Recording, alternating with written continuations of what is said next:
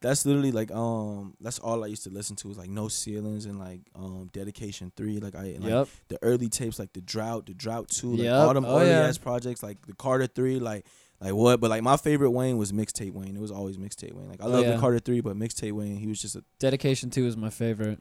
Cannon was on that one too, right? Yep. Cannon. The Cannon remix. Hell yeah, that used to be my shit, boy. Howdy do motherfuckers, it's Weezy baby niggas bitching and I gotta talk to Cannon.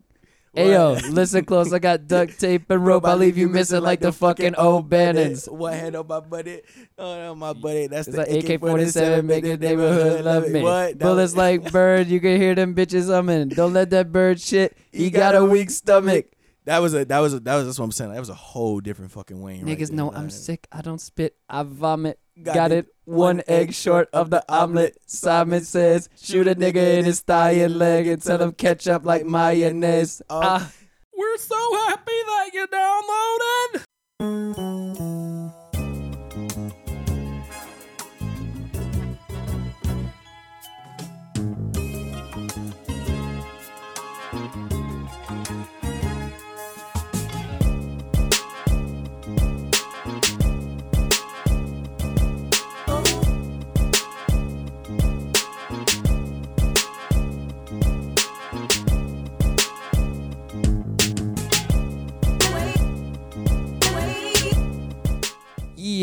Yo, what's going on out there, world? How we doing and shit? Welcome to Steezy's Trap House. This is your boy Steezy. It is show motherfucking number 245 in this bitch.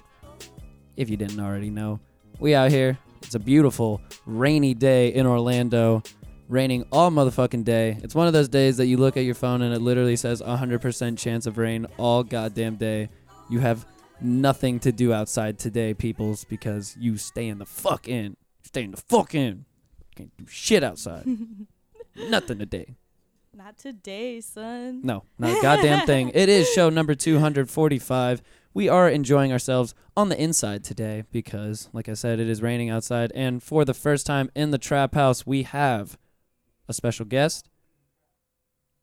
Oh, shit. I can even though my shit was down, even though I turned my volume all the way down. I can still hear that, yeah. Yeah, what the fuck? That was wild. Yeah, that was wild. That threw me off, too. That was trippy for a second there. I was like, am I hearing things? Yeah, my phone was, I took an Instagram video just now while I was trying to do this intro, and I just interrupted myself because the Instagram video is still, like, attached to my speaker Bluetooth out in the other room, and then we both just fucking up. Okay. Anyways, we're very professional around these parts. Right? If you didn't know, Just very professional. Keep it professional. Yeah. First time in the Trap House, we have the lovely singer Eliana in this bitch. Hey. How are you, my friend? I'm doing lovely today. It's a beautiful rainy day, as you said. Yes, it is. First time here at the podcast, so I'm excited. Yes, indeed. Doing the first podcast, I must say. Yes, I get to take that rain. Yes. Yeah. Haha. It's a special day, ladies and gentlemen. Indeed it is. Please shout out your social media where people can find your content, all that good stuff. Absolutely. You can find me on Instagram and Twitter at Eliana, ELIANA _Alicea. That's ALICEA. So it's at Eliana _Alicea. I post all my music stuff, all my updates, shows, photo shoots, videos, etc., etc. So follow it, people. Yes, indeed. And you can follow the Trap House social media at Steezy Trap House for Twitter, at STH Show for Instagram. Like our Facebook page, join the Facebook group STH Show while you're there. You can also download, subscribe to the show, Google Podcast, Apple Podcast, Stitcher, always free if you didn't motherfucking know already. No excuses. Seriously, no motherfucking excuses. Simple. Always free. While you're there, give us a 5-star review because that shit helps more than you know. Show support. Yes, use our Amazon. I'm going to turn the fan on because now I am getting hot, actually. It's getting a little steamy. a little steamy up in here. Just a tad. Just a tad. You can support the show with our Amazon link. Find the Amazon link and any of our podcast postings on our website, cztraphouse.com. Anytime you use our Amazon link and you buy some shit, they kick us money back for free. Doesn't cost you anything extra on top of that. You still pay whatever your regular price was for your items. And I get money from that purchase. Know what I'm saying? Do it. It's not a bad deal. It's fucking win-win. Just win-win. Do that shit. Do that shit. Represent.com if you want to buy a t-shirt, because we have those available there for you there. Represent, find our store there, buy some shit. And if you'd like some stickers, if you have a question for the show, for us to answer on the show, if you want to record a voice memo on your phone and email that bitch over, send that to our email, steezystraphouse@gmail.com. We will answer anything on the show. I will send you free stickers if you want them. All of that good stuff. And don't forget to listen to my music. Give it a check out. I got my project out last year. I think you'll like it. Funk, R&B, soul vibes. You can find that at Eliana Psychedelic Sunshine EP. That's on all music streaming platforms: Spotify, Apple Music, YouTube, Google Play, you name it. Yes. Yes, indeed. I thought you were going to hit that at first, you know? Yeah, I know. I forgot. I just thought I just stuck to the social media. But now give my music a listen. Give me feedback. Even if it's not your cup of tea, I appreciate any feedback at all. And all support is endlessly appreciated. So, yeah. Yes, indeed. And I'm done with my plugs. Thank God. So we can move on. Moving on. Yes, indeed. How are you? I'm doing pretty good. I've been good. The past couple months have been interesting, kind of a blur, but you know, it's all been happening fast. So I'm happy. Blurs are good. Blurs are good sometimes, you know. They sometimes lead to great places. Yeah, exactly. Interesting places. They lead to places of clarity. Sometimes podcasts, you know, here I am. Yeah, that is very true. That is very true as well. I have to ask, where are you from originally? I was actually born here in Orlando, but I didn't grow up here like a hometown or anything. I'm just back as of the past 4 years. I grew up moving literally more than one time every year, so there's not really one place I grew up in. But Florida's definitely home base. Word. Yeah. Damn. So why so many moves? Why around all the place? Everyone always asks me that, and everyone's like, "Was your dad in the military?" And I'm like, "No, I think he's just a little insane." He always thought the grass would be greener elsewhere. So he was kind of he said it was for career opportunities. He wanted to move and switch companies often. But I don't know. He was always trying to move. He had itchy feet, and I think he just got a gypsy soul. I feel that. Which I definitely got from him now. I feel that. But you're seeming at least a little more stationary than... Oh, yeah, definitely. I am done with, a new state every 6 months. I mean, I'm still moving, a lot, honestly, and honestly, I've moved probably 7 times in the past year and a half. Nope, 2 years. That's probably an exaggeration. However, I've changed roommates, houses, apartments. There have been so many crazy situations. It's been interesting. 7 times in 2 years is still a good amount. I'm so done moving, yeah. That's a good amount. My whole life just moving. Yeah, moving is my least favorite thing to do. Fuck all that noise. It's a pain. And I've lost so many things moving. I've lost clothes. I've lost records moving. That really broke my heart. Yeah, I was going to say, that's a big one right there. Yeah. Any vinyl that gets lost, it's just, oof. I know. At least I have my crate of, my most important vinyls, untouched. If I ever lost one of those, it would be over. I feel that might have to have a temper tantrum out in the middle of the street for everyone to see. Everyone would. I'd be on the news. I'd be that crazy Florida woman on the news. I feel that. Yeah, I haven't moved in 3 years, and it feels fucking good. Stationary. It feels good. That is nice. Yes, this place is real tight. You know, I only move when homies hit me up and are bribing me with, weed and or pizza or some shit to come help them move. Yeah. And I barely do that when I go there. I just show up. Yeah, I show up and I try to find some other, menial task that I can do in some other room where no one sees me. You. My presence is here. Exactly. I'm just emotional support, moral support. Trust me, I'm doing something over here. Don't worry about me, bro. I got you. Don't sweat it. Yeah. You keep doing you. Damn, so that's a lot of moving. I'm sorry to. That is a lot of moving. I feel like that it is. I don't know. How do you deal with that shit? Well, I honestly, I'm just so used to it from growing up. I think that's part of it too. Is I make excuses, and I've had legitimate reasons for moving a lot.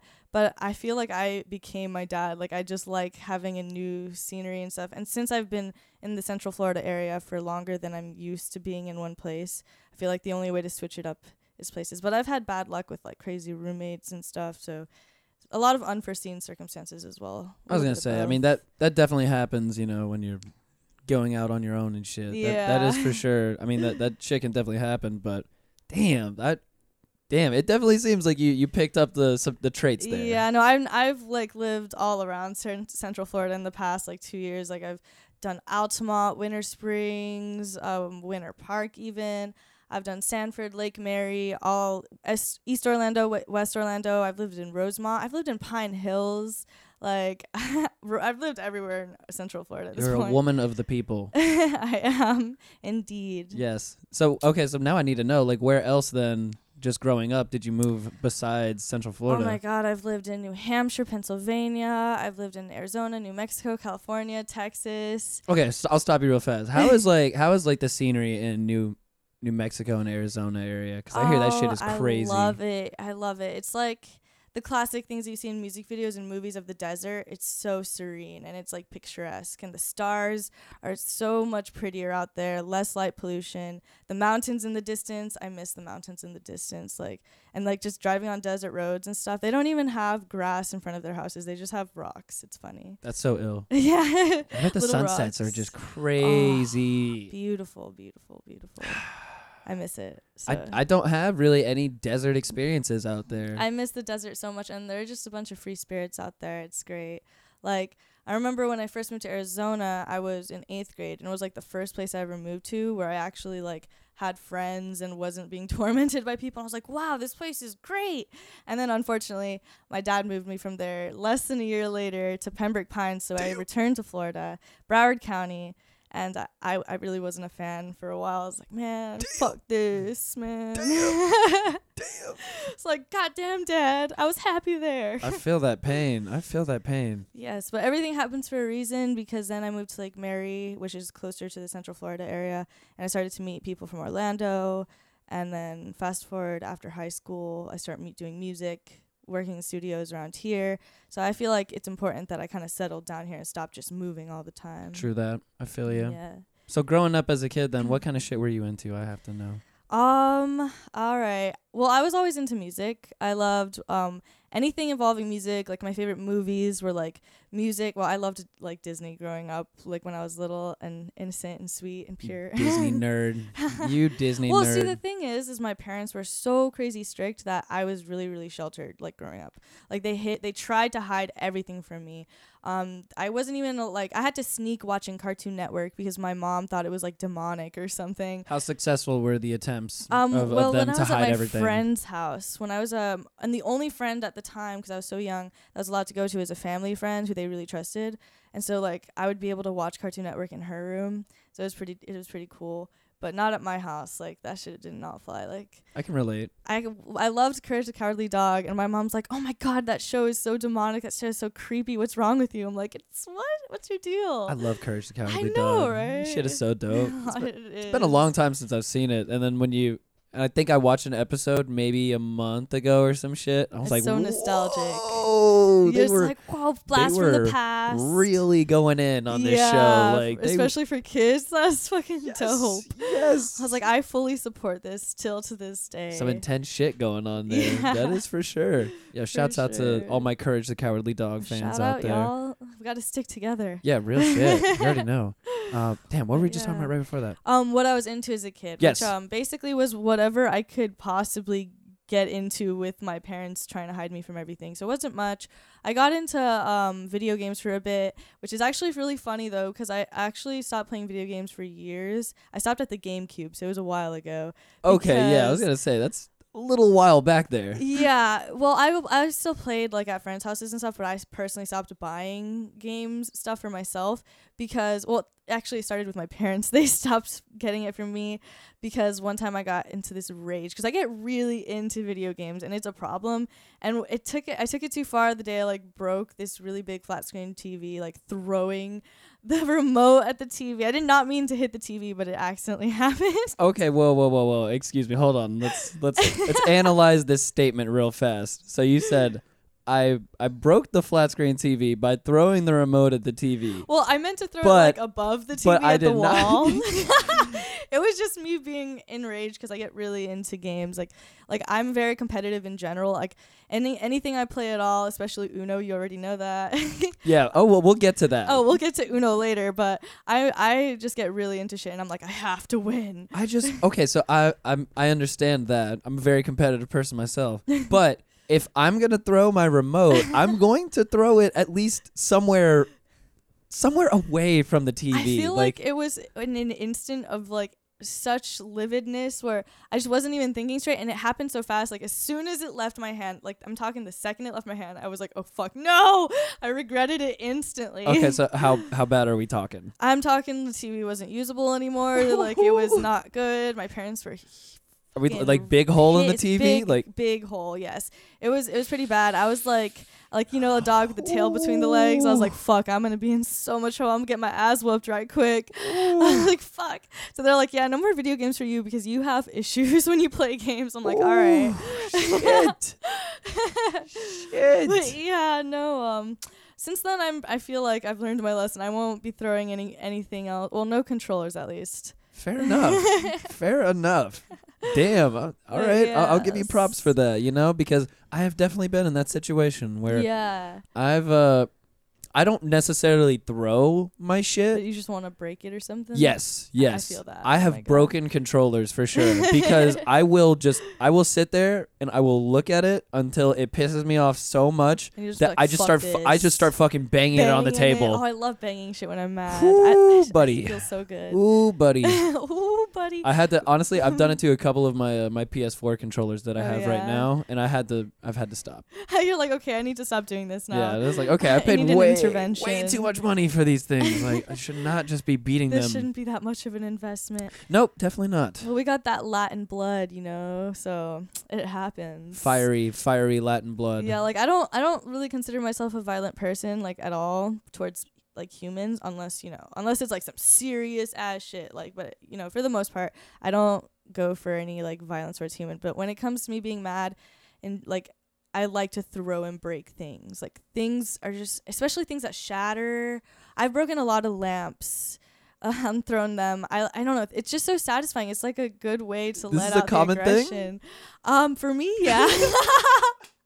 Okay, so now, all right. So I have to know now. So is this like, since you've apparently accepted this because it's a means of therapy for you? Yeah, it feels good. That's what we're gonna call it. Means of therapy. I mean. But people do that shit. Yeah. Like they have those, what are them called? The breaking rooms or whatever? Yeah, breaking rooms. I don't have a breaking room. I just make whatever's around me a breaking room. Okay, so back to my question. So since you've accepted this as a process for therapy for yourself, when this is about to happen, do you just go through the steps logically and you're like, okay, well, I'm going to just grab this and I'm going to take this to Not at all. I try. I'm going to take this to an area where it can be easily cleaned up. And I guess actually in the past, when it depends like what I'm breaking. Like I remember one time I was staying at my grandma's for a bit in Deltona, another place I've lived in. You broke your grandma's Deltona. shit? And well, she has so many plates. I'm talking, she would never notice. Like so many plates. She has like so many fucking plates. So I was like, I'm just gonna take like 3 and go to the backyard and throw them because I had like a really long day at work. Everyone tried my life. And I was like, I just need to throw some shit. I want to hear the shattering, and it was so satisfying. But are you throwing these on grass, or are you? No, I was throwing it at like this fence thing. That was a really like hard fence, and it definitely worked. Actually, I'm pretty sure a couple of them I just threw at the side of the house. Honestly, I didn't have any windows anywhere near it, but I can't believe I'm just like openly admitting all this. Hey guys, I get mad and throw things. Fucking savage. I do get savage, but like I said, I try my best. That's why I end up throwing things, because I like try my best to keep together when it comes to like people, which I don't honestly get that mad often. It's a lot more rare for me to get to the point where I feel like I have to break things nowadays. Like, I mean, some points and times are like better than others, you know? Oh yeah, for sure. I mean, I've talked about it openly on the podcast. I've definitely had my anger issues in the past. Yeah. And that is, you know, some shit that I've had to deal with my whole life. And sadly, you know, it sometimes taxes relationships just because of the way I have to deal with shit. Like, I am one of the strange fucking people who have to like take time away from people. Oh, I'm like that too. Can't talk to anybody for a little bit. I need to like cool off, and I need my breather. I'm like, for sure. You don't want to be around me right now because I'm probably gonna hurt your feelings. Because I won't. Oh yeah. I won't like swing at them, but I will use my words. The as words weapons. will cut. Yes. Oh yeah, it'll cut deep, and I'm not trying to do that. So let's have a breather. For a second. Oh yeah, for sure, for sure. That is me in a nutshell. Yeah, get savage with it. Oh yeah. I got the razor sharp tongue sometimes, and that shit will come out with the quickness. With the quickness, indeed. And I always end up regretting it in the end, though. Like, exactly. I always end up feeling so guilty and bad, and you can't take back words, and like you can apologize, but what's said is said. Yep. So I'm just like you can try to explain it off as much as you can, but the person has already heard it. They've already heard that tone. They've already seen you say it. The inflection. It's already come out of your mouth. The guilt sucks. It's far too late at that point. Yeah, fuck that. I learned to just isolate myself if I really feel like I'm super agitated, and that I just take my breathers. Like, I will run away from people if I have to. Actually, I remember in high school, my high school sweetheart, that was the main issue we had, is when I needed my breathers, which was often because, like, I swear to God, that was not an easy relationship. But I often needed my breathers, and I'd be in the hallway trying to get to class, and I'd be late so often because of this boy. And I would get like referrals and shit. I'm like, I have to get to class. Like, leave me alone. Like, fucking walk away. And just not even just that, but in general, when I need my breathers, he would not walk away. He'd like get in my face and like stop me from walking. And I'm like, boy, I'm about to hit you if you don't get out of my way. I need my breather. So it was bad.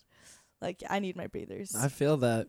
I'm trying to like think of actual things in the process, like when I'm starting to get mad, because breathing, as many people say that helps, that shit does not help me. Oh yeah, I don't actually mean like breather to breathe. I just mean like give me my space. Yeah, the space, like, for sure. Get the fuck out of my bubble. But just like in that moment, like right when it's starting to happen, like the concept of just like getting my shit under control, and like counting down and breathing. Yeah, that doesn't work. I need something else other than that, because that shit does not work for me at all. Time for me is the only real thing that can guarantee it. Like if I'm like really upset at someone, or I feel really hurt, and I'm gonna try and reciprocate, I'll just like be like, you know what? No, let's just walk the better path of like walking away, giving yourself some time to cool down. Because I definitely have a de-rage amount of time. Like, yep. You know, sleeping on shit definitely helps. Like, sleeping on shit every time I wake up in the morning. I think it's not that big of a deal. You're like, fuck man, it. I was a dumbass nigga talking about all that it's shit. like getting all of my emotions and shit. It's like, fuck that. You just need a good sleep. Yeah. Exactly. Or like a good walk. I go on long walks, and that really helps with introspection and calming myself down. Be like, you know what? I'm above this. It's all good. Like, you know, keep the peace. Yep. So with all of that being said, no more video games for you, huh? No more video games. So that's basically when I transitioned from like playing games to just creativity in general. Like, that's basically what I was always into growing up. I liked all different outlets to express myself, especially because I was a loner so often because of how many times I would move, and I was just the new girl, you know.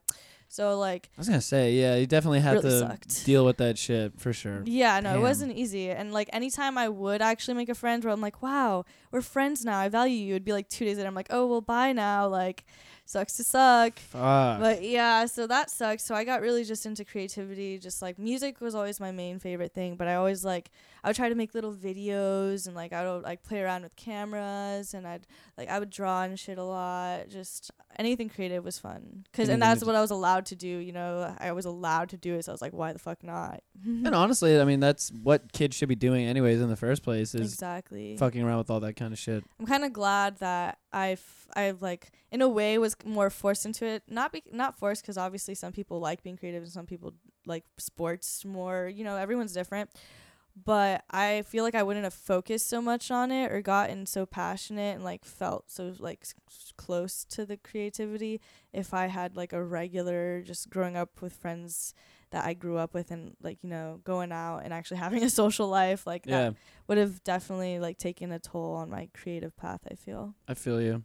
Mm-hmm. So I'm taking it you probably started writing at some point, like early on then. Oh, I mean, when I was in elementary school, I would write lots of short stories. And I remember I had a friend when I lived in Texas. Her name was Christina. Shout out Christina. And we would write like, actually, I'm not like, I'm really not into cheerleading, but I remember I wanted to be a cheerleader so bad because I liked writing the cheers. And now that I'm older, I look back on that and I'm like, I always hated like cheering. I quit that shit so quick.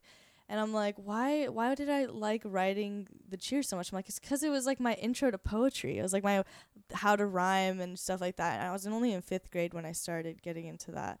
So then I realized then her and I, the same chick, Christina, we started writing songs together. This is still 5th grade, so it's really like cute. It was innocent. We had a name. We were gonna be a duo, but I'm forgetting the name now. And that's where it started. You know, I just keep writing in middle school and then high school. High school, I got real deep into it because that's poetry. Poetry is where it started. Facts. Like I literally have at this point, I have 3 huge camping backpacks that I fill with all my notebooks from the past. They're all like filled. And I like writing a lot. Damn. Yeah. Hey, I feel that though. There's something that's just so relieving about getting your words out on paper and seeing them in front of you. It's therapeutic because I'm kind of a little crazy just sometimes because I have so much like in my head jumbled up at once. What? A Latin girl crazy? So yeah. What? Unheard of. What are you talking about? I'd never. Right? Nah. But yeah, no, writing definitely is another strong form of therapy for me basically because it like when I start to get too much in my head, like if there's too many things I'm trying to remember, like ideas and whatnot, or just like thoughts that come to mind during introspection and reflection, I'll try and remember it all. But like if I forget something, oh my God, I'll lose my mind. And it's just too much. So putting it down on like paper, it's like giving it life, and you're able to be like, all right, I got that out of my head. I don't have to like keep remembering it or thinking about it. And it makes room for you to think and breathe. I know everybody is so engrossed with using their phones to remind them for all their shit nowadays, but I honestly don't use my phone for any of that shit. I have a planner that I write everything down in. I carry it with me everywhere. And it helps when you write things down, you remember them more. Hell yeah. Hell yeah. I have my planner too. Every year I just went planner shopping into January. I got my new planner. Oh yeah. Hell yeah. And I decked that shit out. Yep, stickers, the whole nine. Yeah. Got to put some flair on my planner. Exactly, because you know you're going to be using it for another year. Hell yes. Every single day, hopefully. So yeah, I was talking about that with a friend last night actually, who's looking at my calendar in the kitchen. She was making fun of me, I guess, because for having a calendar. Well, because I cross off the days on the calendar. Point. That's the whole point of having a calendar, so you can see where you're at visually. I agree. Why would you have a calendar and not mark it off? I'm so confused. And so I mentioned that I do that on my planner also, and she thought that was even weirder. I do that. I didn't even know that was a weird thing. I guess I'm know that was a weirder than I knew. Like it's definitely okay. First off, it's definitely not weird. Yeah, it's not weird. I'm not giving her the credit of the day whatsoever for that. It is not weird. Yeah, what you talking about? We're not weird. Hell, motherfucking okay, nah. Maybe we are weird, but not because of that. Not for that. Yes. Yeah, we're weird for other shit. I'll definitely admit weirdness. Yes, I've definitely I'm guilty on being weird. Yeah, I've posted videos of myself on social media taking poops before. I think that fringes into weird territory. I actually have lots of like pictures of me because in one of the apartments I lived in, there was a huge mirror in front of the toilet. So I have pictures of me just taking shits and stuff, but I never actually posted them. I just have a bunch of them. Just ready to go at any moment. Just ready to go, yeah. That's what's up, though. You can make like a nice collage. Right? Tastefully I think I'm actually going to do that. Maybe use that as album art or something for someone. This would be good. I see. I'm mentally noting that. Yo, if you take like even more, you could do it so... Oh, this would be crazy. You know that Salvador Dali painting that's like the Abraham? I know which one you're talking about. Okay, so you could do it like so there's a bunch of tiny images and then it could all make up like one big image of you taking a poop. That's fucking trippy. I love that. And I love that idea was Dali inspired. Fuck yeah. Mm-hmm. I dig it. I mean, I might have to just do this. We're branching on, I think, some Nobel Peace Prize worthy type shit right here. So we're going to have to, hold the game. We can't be slacking. No, not whatsoever. Definitely my taking shit collage. It's gonna happen. Yes, indeed. No child's play here. The taking shit collage is I feel like honestly that's going to be the big break right there. Oh yeah, taking shit collage. I think that'll get me out there. Catapult. People will listen. Catastrophic. Overnight success out of nowhere. It was the taking shit collage girl. They're not even gonna remember my name. Just like, oh, her name is Eliana. I just know her as the taking shit collage girl. Yeah, no. You might as well just change the Instagram handle to that right now. Yeah, I know, right? I'm just gonna change everything. Shit collage. You guys, I'm not Eliana anymore. I'm the shit collage girl. Yeah. Well, I don't think you should call yourself shit collage girl. Kidding. Just go by shit collage. Shit collage. Shit collage. Okay, shit collage. Hey, the more I say it, the more it like rolls off the tongue. That's what I'm saying. It doesn't even sound like shit collage anymore. It sounds like an actual like French name or something. That's what I'm saying. With marketing nowadays, you can really make that anything you want it to be. You can make that pop. Yeah. Yes. Yeah. Branding. Nowadays, people be doing all that. that wild shit. I'm saying. I'm fucking saying. Anyways, where were we at before this? We were talking about poetry. We were talking about writing. That's right. So that's usually how this show goes, by the way. So just don't get a little derailed and stuff. Yeah, don't worry about that. I ain't even worried. This is just the normal for me. Indeed. So with the writing and whatnot and the poetry, who are some of your biggest influences with? Oh my goodness, I have a lot. I remember the first time I actually started taking English seriously, because the first 2 years of high school I was just going through a lot and I was like, fuck everything, man. I read Catcher in the Rye and that shit. I was like, dude, fuck yeah. Shout out Salinger. Shout out JD Salinger. I remember Sylvia Plath really inspired me. Oh, Plath is good too. Sylvia Plath, because also I was like, for a while there in high school, just I'm a sad girl, like my emotional growing up adolescence. So Sylvia Plath was the original sad girl. Yeah, exactly. So I was like, I feel you, man. I'm gonna go put my head in an oven. No, I'm just kidding, but yeah, she definitely inspired me to write more poetry, because she was like, a female. And back in her day, I was like, damn, there weren't a lot of like successful female writers that were actually known. There were a lot of female writers, don't get me wrong, y'all, but not that had credit, so she just was like, fuck that, and did it anyway and went for her dream. So I was just empowered by her in general. And man, I remember, what was it, the Inferno series, and what was the next one, Dante Alighieri. Oh yeah, I know what you're talking about. That's so good. Like random pieces of literature. I remember Hamlet. I loved Hamlet. Also sad girl, and I was like, to be or not to be, literally, you nerd. Guys. You fucking nerd. But I'm not like really crazy about all Shakespeare. That's just like that one piece right Still there. Still a nerd. I totally am. I'm not even gonna deny it. There's just there's like so many running through my mind right now, random books and writers in general. But yeah, I found a lot of there are a lot of poetry, because I have lots of books that have collections of poetry, where I'll read a poem like, this just changed my life. This is beautiful and like so eloquent and well thought out and brilliant. And I'll read the name, but I'll forget the name, because at this point there are so many names. There's some poets that I've read a couple of their poems and I loved them, but I haven't further read more of their stuff. So I gotcha. There's a lot of people. Do you still read a lot? I still read a lot. Yeah. Not as much as I used to. I will say that, especially in the past few months.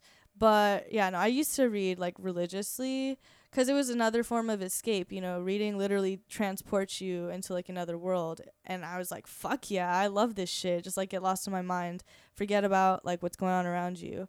And also, there are no rules. Like, there's no just one reality. You can make it whatever you want. Exactly. Like, you can go into any kind of world you want. So I always loved reading, and I still do. But nowadays, you know how it is. Like, you get caught up, you get busy, adulting sucks. We're all addicted to our phones as well. Exactly. I have a shorter attention span now. I'm not even going to lie.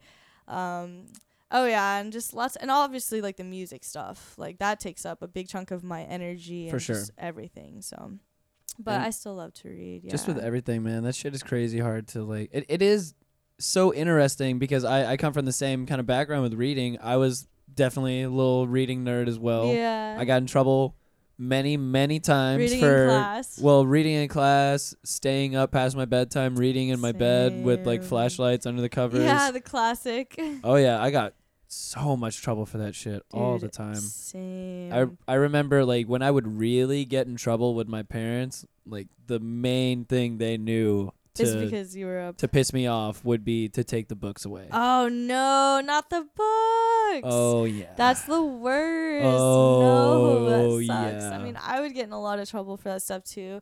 Because first of all, I mean, I'm a night owl. I've always have been. Like, I don't like bedtimes. I can't stick to it.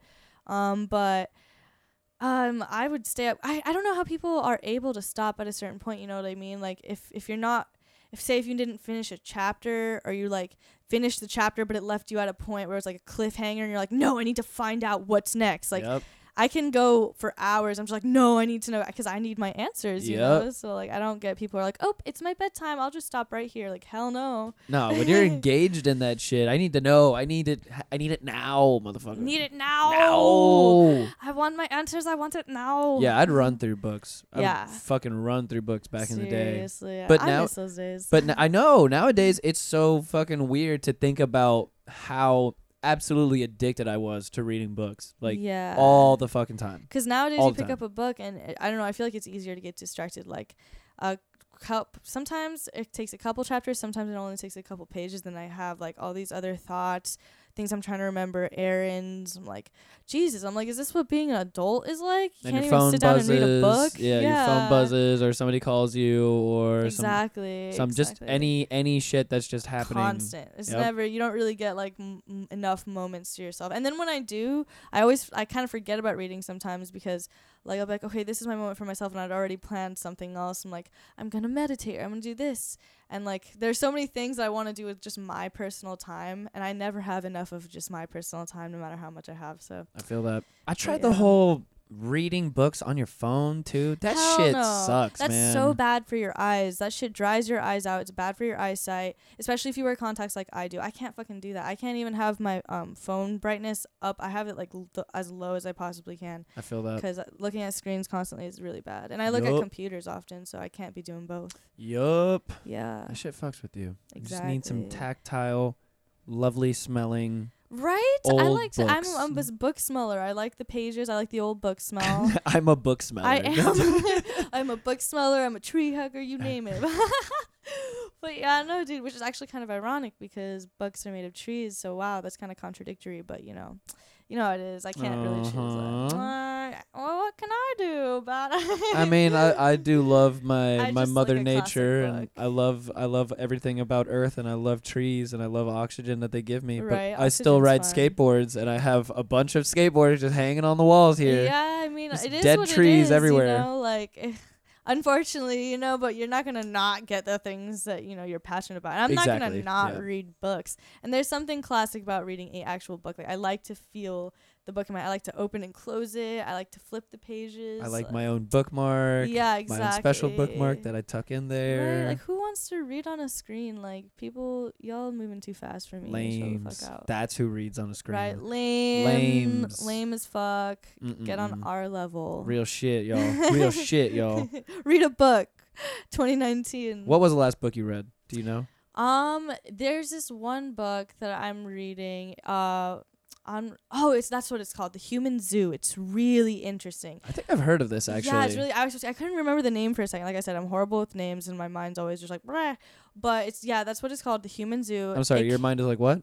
Like blah, blah. Like there's so much. It's like a tornado of thoughts and shit. Sorry, that noise just I just had to hear that. I again. make noises, interesting noises often. Fair enough. All the time without warning, so Bet. Disclaimer. But I'm currently reading that. It's on my nightstand, and it actually came out.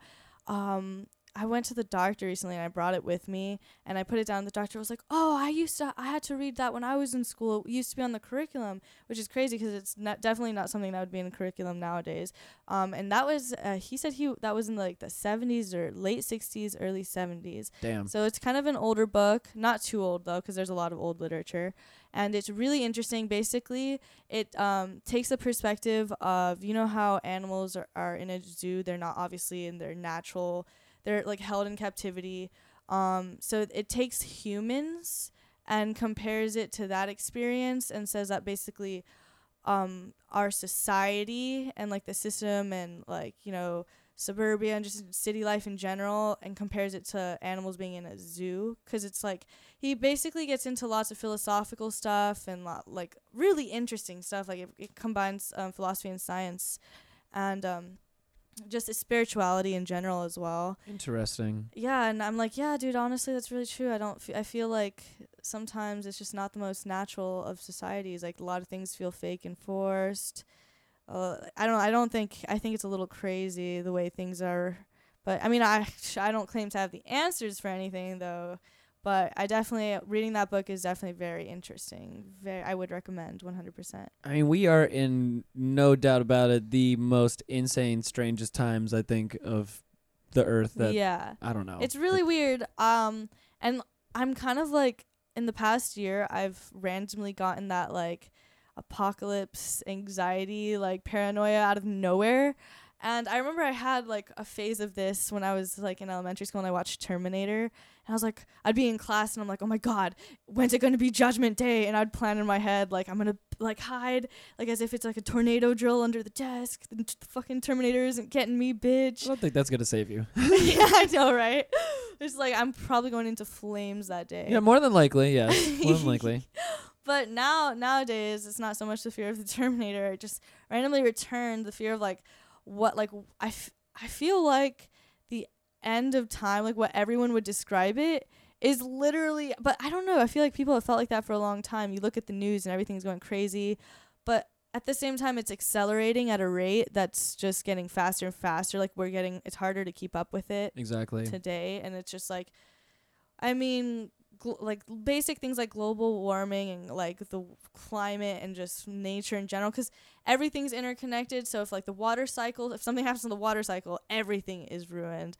If something happens to one species, everything in that biome is ruined. Yep. Everything, there's a butterfly effect, so it's scary. I'm like, what's gonna happen to ruin everything? It's just so crazy that technology is evolving at such a rapid pace that it's evolving way faster than we can even keep up with to like really actually fully understand where technology is at. And my fear of the Terminator's coming back. Seriously, because we're like making shit and not even thinking about it, and we just keep making it at faster rates. And I mean, I've read like a lot of articles and stuff about the day that, you know, computers and stuff surpass human intelligence, and like they've definitely already surpassed human intelligence. Yeah, that's very true, but like I guess you know what I mean, like where it's just like on some next level shit where they're thinking for themselves. Yeah, thinking for themselves. They have more sentience and control. But yeah, it's scary to think that there are things like that out there, just not really. I mean, it's pretty inevitable at this point. It's kind of scary. I'm like, dude, I don't know how I feel about like that. And a lot of scientists and shit predict it's gonna happen in like 10 or so years. I think my issue is I read a lot of articles, so I give myself paranoia. I'm like, fuck. I don't want to deal with like whatever the end of the world is, whether it is a natural disaster or if it's like a virus, because you never know when that shit's gonna happen. We can like break out in some crazy shit and just like die, like the Black Plague or something. Motherfucking yeah. Yo, the Black Plague came back like this last year. That's fucking terrifying. Yeah, I heard about that. I actually didn't even want to do too much research up on that. I'm like, oh God. Yeah, that was a thing. That was a fucking thing. And that's terrifying is to think that whatever does go down during the end of times, like at least at first, probably not like, especially depending on the intensity of whatever it is. If it's kind of more of a societal thing, like chaos and anarchy type of thing, where things just like society falls apart, which is really terrifying too, because I'm a small girl and I feel like everyone please leave me alone, don't touch me. But I'm terrified of that idea. You're not necessarily high on the alpha food chain. No, not at all. I'm like a little, like I'm an easy target. Yes. So I'm just like, please, nobody fuck with me. But I feel like the wealthiest of people are the only ones who are going to be okay, at least at first. Everyone else, like lower classes and especially like the poor people, like it's gonna be every man for themselves. So it's gonna be like they're gonna be the street. It's gonna be real in the streets. You know what I mean? And only the richest of people are gonna be safe and have like. And I feel like what if there's a crazy drought? Like what if there's no food and only the rich people can eat? Well, that's crazy. What the poor people need to do is band together immediately and then go attack the rich people. Thank you. That's what they need to do. Exactly. I concur. I back that 100%. See, I will be that leader. I will be the leader of the poor people. Hell yeah. I can do this. We'll have a revolution. I can do this. Yes. Because there are way more poor people and way more like lower middle class people than there are. And honestly, middle class is like fake rich. Like you think you're rich, but you're not. You can only afford to live in your like comfortable suburbia, but you don't even have enough to do what you want. You're just a slave to the system. And so like really only the rich people are like well off, but there are way less of those. So we could definitely take over. Big facts. Fuck yeah. I mean, I was telling you right before the show, like I am right now going on a month-long streak of just staying the fuck in my house, like not doing anything right now. Saving up that guap and relaxing. People at home, your boy's a little broke right now. It happens. It's been last year was definitely a spender. So gotta recoup some cash, just a little bit. And I feel like after the past couple months, like when we went to Miami and stuff. Like, oh God. Yeah, I feel like everybody, every Art Basel, just it's like fuck the money. I don't even want to know how much I spent. That's how I was. I was like, I'm not even checking my bank account. I'm just gonna keep like pretending. Was that your first Basel? No, it's my second Basel. Okay, my first word. Basel was 2016. Gotcha. So yeah, that was my second one, and it's definitely always a good time. That was technically my first one. Oh yeah. I went last year, but only to see Wu-Tang. Oh shit, that's what's yeah, up. That's so what's I was up. really only there for one night. So it wasn't like a whole Art Basel experience. No. I mean, yeah, we went, saw Wu-Tang, went and walked around after that, and looked at some walls and shit, and went to a club, and that was about it. No, it was a good time. But Yeah. You could have stayed longer. Though. Exactly. Got up in the morning, looked at more walls, and then went home. But Like, this it wasn't year, crazy. not this year, last year technically, it's a new year, right? Last year was like a great first experience then, because you went all in. Ridiculous. And I remember you were gonna leave that third night, and I was. Oh yeah, I was definitely gonna leave. I was like, nope, I'm pretty sure it's gonna be a dope night. You should stay. I was definitely gonna leave. I was just like, Good move on not leaving, because that was a good night. That was a good night. That was Shit a just great got night. that whole weekend was just fucking Interesting. Wow. Wow. Wow. Yeah, to that's say all the I least. can say. That's the least I can say. Absolutely. It was consistent through everybody I talked to after that week when we all got back to Orlando. Yeah. Everybody I talked to said that they weren't fully recuperated by the minimum by like Wednesday or Thursday. Yeah, it took some time. My homie hit me up. Like, I saw him on Friday night afterwards when we got back. I was like, yo, man, I took like 2 or 3 days to fucking recuperate from that shit. He was like, yo, like, I am still recuperating. He's like, I'm still reviving myself. I'm only just starting to feel better today. And I was like, God oh damn, my gosh, dude. yeah, dude. It took Yeah. a second. Like, you gotta, like, you always gotta plan that in. Like, people who like go to work, try to go to work the very next day. I'm like, yeah, good luck with that, mate. Like, Real shit. Hell the fuck no. We'll come back to all of that stuff though. Oh, yeah.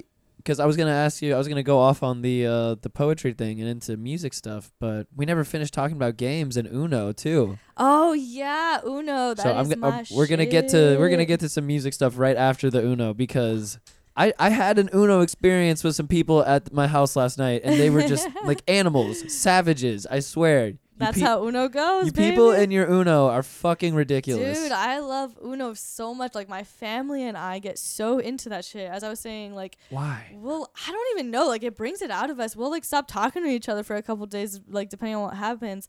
But, like, something about Uno, like, I mean, like I said, I'm just competitive in general. But something, I can't even pinpoint what it is. I'm just crazy about Uno. And so are a lot of people. And I mean, the people who are down to play, people are like, yeah, let's play Uno. Those are also the other people who get really into it. So it's always group of people who take that shit seriously. And the thing about Uno is there's so many different rules. Everyone plays it differently, apparently, I've learned.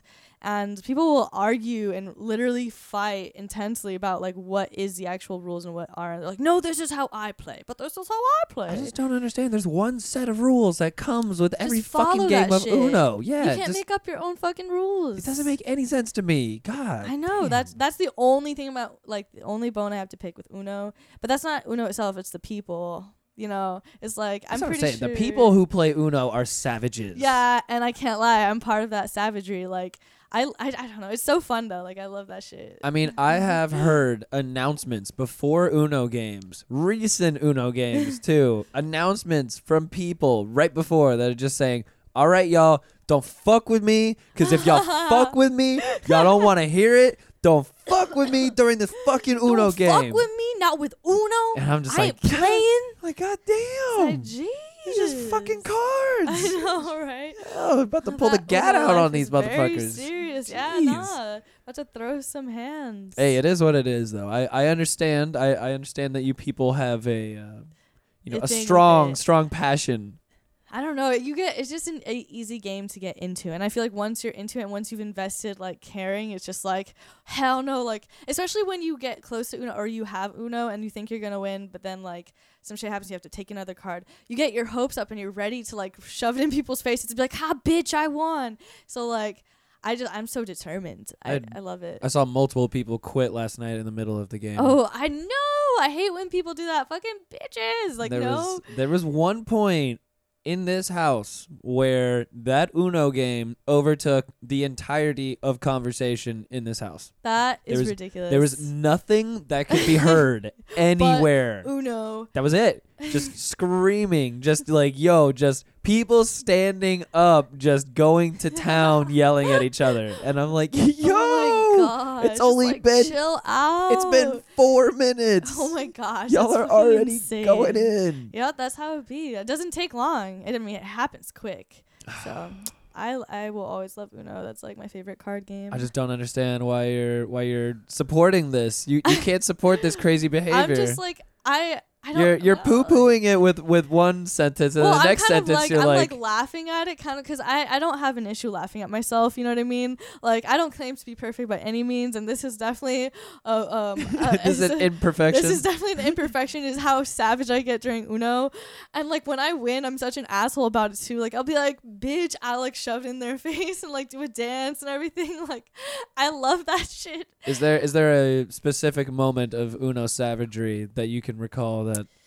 Honestly, actually, I was playing Uno with my family last month during like all the holidays and everything, and my grandma is even more savage than I am, and she was like literally saying stuff like she was calling me out like on rules and stuff. Like, you know how there's that one rule people have where if you put the last card down and you have Uno, if you don't say Uno immediately, then it doesn't count. You have to pick up like 2 cards. Apparently that's a thing. And my grandma would like keep calling me out. Like I wouldn't even have any time to like put it down. She's like, "Oh, you didn't say Uno," and I'm like, I was literally opening my mouth to say that. And they're like, no, technically it's the rule. Okay, and wait, my grandma's just savage. So what is the technical rule again? Because I thought it was like you have to do it when you put it down on the actual thing. That's what I thought. No, my it has to be done at the same time. Like yeah, like the second that you like take it out of your card thing. According to my family, which I got into an argument with them. I'm like, since when is this a thing? Like y'all are just doing this to gang up on me now, because they love to gang up on me. Because yeah, take it seriously, and then they like hate when I win, because then they're like, she's all like cocky about it now. So they all gang up to try and make sure I don't win, and so it gets pretty savage. But my grandma's probably the most savage. She's always like eyeing me, trying to call me out on anything so I could pick more cards. And then she's always just like trying for an Uno enthusiast, I'm forgetting but challenges. The challenges when you claim to not have a color and they're like, "Oh, I challenge you." Like she's like done that so many times. I'm like, "No, I didn't grandma, even know that was a thing. You're catching my bluff." Like, no. Damn. So I'd have to get like 6 more cards. And then she always uses her like +4 cards, like add 4, and I'm like, "You are so savage." Like I learned my lesson. Like I don't sit next to her when I'm playing Uno. Fuck that. I think that's where I get it from, my family. Shit. That's why I take it so seriously. This is ridiculous. This is like a whole just underworld, the whole subculture of Uno players. We're in a big club, honestly, like an international club. There's gotta be a documentary on this. There should be like a World Cup for Uno players or something like that. I feel like back in the 90s and the early 2000s where people were getting killed for Jordans, like someone's gonna get killed over an Uno game. Uno, yeah, someone's definitely getting shot. It's gonna pop off. Yeah, it's popping off. It's gonna pop off soon. So anyways, off of fucking Uno. Just exhausted that subject. Yeah, it had to. So what kind of music was then being played for you in the house growing up? Okay, so my dad, he was also a DJ during the like late 80s, early 90s, and he went by Rated R. His name's Raul. And so he had a lot of vinyl. Rated R, I know, right? I always like pull that out since he's so strict. When I was younger, I'd be like, "Dad, that's not very rated R of you." And he would get so annoyed. My family would get so annoyed with me. Oh yeah. But yeah, no, he was rated R, and so he always had like a bunch of vinyls, like all our he moved that shit everywhere we fucking went, and I mean our garages were filled with nothing but vinyls. That's like, a lot we to didn't move. even put our cars in the garage. Ton of vinyls, and that was like classic hip hop, like old house and stuff like that. So I got exposed to like older hip hop, but for a while I didn't have anything to use it because his turntables didn't work and I didn't have a record player. So I kind of like was around it, but I wasn't able to actually get more into it until I was older and I got a record player again. Gotcha. But my dad, that's where I was. My dad he would burn CDs for my mom since we did so many road trips and driving around and moving. He'd burn CDs for her to listen to during the long drives. And so I'd listen to a lot of what my mom would listen to, which, what's his name? I can't believe I'm forgetting his name. He sings that one song. He's like, "You are the sun." Lionel Richie. Lots of stuff like Lionel Richie. Oh my God. So many random like like disco and like 70s and stuff, like a bunch of random stuff. Like there's that one song that's like born to be alive, born to be, but it's not the one you're thinking. It's like down. I gotcha. It's like a different one, just like a bunch of random stuff, lots of stuff like Lionel Richie, classic things. But when I got older and I kind of started doing more like music research on my own, I wasn't just listening to what my mom would play. I got into classic rock hardcore because freshman year of high school, I did not go to public school. I did for a semester. That's when I was in Broward County, and I left Arizona. I was just like, I hate everything. Fuck public school. I hate all these Broward kids. I was definitely salty that I had to move from Arizona. So I was like, also it wasn't a very good time for my family. There were a lot of issues going on. So I like decided I'm not staying in public school. I'm doing online school for the rest of freshman year. And I had 0 friends. I had just moved there, and I didn't even go to public school, so I had no outlet to the world, no friends, no people. So I was like extra loner. And I remember one day my dad came home from work. He's like, "Oh, I got tickets from my job. They gave out free tickets at our company for like the people who work here and their families to go see a Beatles tribute." And I'm like, well, I'm not doing anything. I don't have a social life. Let's go. Fuck it. Let's go. And I remember as soon as I watched that Beatles tribute, I was like, whoa, there's other music that's like, you know, not just like played for me or like on the radio. I was like, I still hadn't found myself yet. I was still discovering who I was. Yeah. And the Beatles were my gateway band to classic rock. So like Pink Floyd, Rolling Stones. It's a good gateway band. Right? Great gateway band. I was literally like a Beatlemaniac to the core, obsessed with the Beatles, like obsessed. I mean, like it was like, if you ask like anyone in my family or anyone who knew me back in the day, like it was a problem. Like Beatles everything. And that, oh my God. And the Beatles are what helped me discover Led Zeppelin, because one time I was just on YouTube when I was first like kind of going through their stuff. You know, YouTube has suggestions of similar music. Yep. That's how it was my gateway. I found Zeppelin and like, I found Jimi Hendrix, and I was just like, my mind and heart and soul were open. I was like, yes. And so classic rock definitely like was a big one. But I mean, since then, because for a while there I only listened to classic rock, now I'm a lot more versatile. I can appreciate anything. I really like different kinds of music. It depends on the vibe, the mood.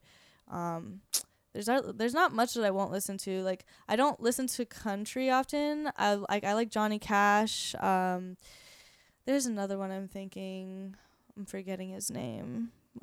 Dude, I'm so bad with names. It's so bad. It's no worries. But yeah, no, a couple country, which is like old country though. Like, I won't be listening to I pull up in a Chevy truck. Nope. No, nah. That's probably the only thing that I won't listen to. Oh, I love classical music. I'm a classical music nerd. Like, I love compositions, especially like piano compositions. Hell yes. Huge classical musical nerd. I grew up playing classical piano, so I totally understand that. Oh, that's awesome. Yes. Yeah, I know. I love piano so much, dude. It's mesmerizing, and I just feel entranced. Still kills me to this day that I was just a little piece of shit like when I hit teenage years, because I was playing piano for like a good 6 years or some shit, and I was pretty damn good, if I say so myself. And I got to my teenage years around 11 or 12, and I decided to just be a little piece of shit. Yeah, you're like, nah, I don't want to focus on this. Yeah, I don't want to do this anymore. And, well, really, it was just because I was only playing classical music. That was it. Yeah. And you didn't, like, branch out. You didn't feel to anything else. Think about it. Yeah. Nope. A lot of people who learned piano younger, most everybody has the same story. It's just like, man, I'm beating myself up now because, you know, like I was, you know, learning when I was younger, but then when I classically trained, classically trained, that's amazing. And it's like you hit a certain age where you're just like, oh, you know, this is lame, like screw this. And then you get a little older and then you're like, fuck. Which is interesting, because at that point, you know, when I'm saying fuck this, I don't want to do this anymore, because I'm not playing music I want to play. Yeah. I start listening to other music. Why didn't I just start playing that other music that I was listening to? Why did you not have an epiphany? It just doesn't make any sense at all looking back. Maybe you thought that like you didn't correlate the classical piano with any other music. You were like, nah, this is different. Like you were so used to playing classical and being trained that way that you didn't think it could probably be anything I mean, else. I guess looking back, I mean, it was so long ago, but I guess looking back, the only way I could probably think about it is, even though I was listening to other music, I guess at that point I just played so much classical music on the piano solely that I was probably just burnt out on piano altogether. Yeah, that happens a lot. And then your brain is just like, oh, it starts to, once you start looking at it like a chore rather than an enjoyable thing, then it's a lot harder to stick to it. It's definitely a lot harder to stick to it. Exactly. So. This is definitely a chore. Yeah, right. Podcast is a chore. Such a chore, man. Just such a drag. I had to come out here for doing this. Like, I'm breaking a sweat. Exactly. Like, wow, this is so difficult. Ugh. I gotta say, shouts out to you for the tangerine shooter before this as well. Hell yeah. The Bacardi definitely helps. Yeah, in the I brought morning. over a little bit of Bacardi, tangerine. I was like, let's take a little shot before our podcast. You know, I don't really fuck with like the flavored Bacardi like that, and it wasn't too bad, huh? It wasn't terrible. Yeah, that's that one. It doesn't taste too syrupy or like gross. It kind of went well with it. Not too syrupy, but then I feel as soon as I just start thinking to myself, oh yeah, I can do this all the time now. It wasn't that bad. That's when you start getting into dangerous territory there. Yeah, I feel that. So I am a brown whiskey drinker. I keep it brown. I like tequila. And neat. And I hate tequila. I love tequila. Oh yeah, I know, that's right. Terrible. I remember in the New Year's party. Was it the New Year's party or was something around New Year's? I was over and we had people over. Yeah, I think it was the Happy Jackie New Year's party. Yeah, definitely. And I had that tequila and I was like, take another tequila shot with me. And you're like, I'm done with you. You're done with me. You're like, no more fucking tequila. No, I like tequila sunrises though. Like, with the orange juice is really not bad. Like it doesn't taste bad, and it's like a happy drunk. I just like it. Don't understand what it is with my body and how it reacts to tequila. It just does not work. That's how I feel with vodka. I can't do vodka. I'm okay with vodka. I guess if it depends what kind of vodka. I'm thinking of like my younger days when I was a little delinquent. Like plastic bottle vodka.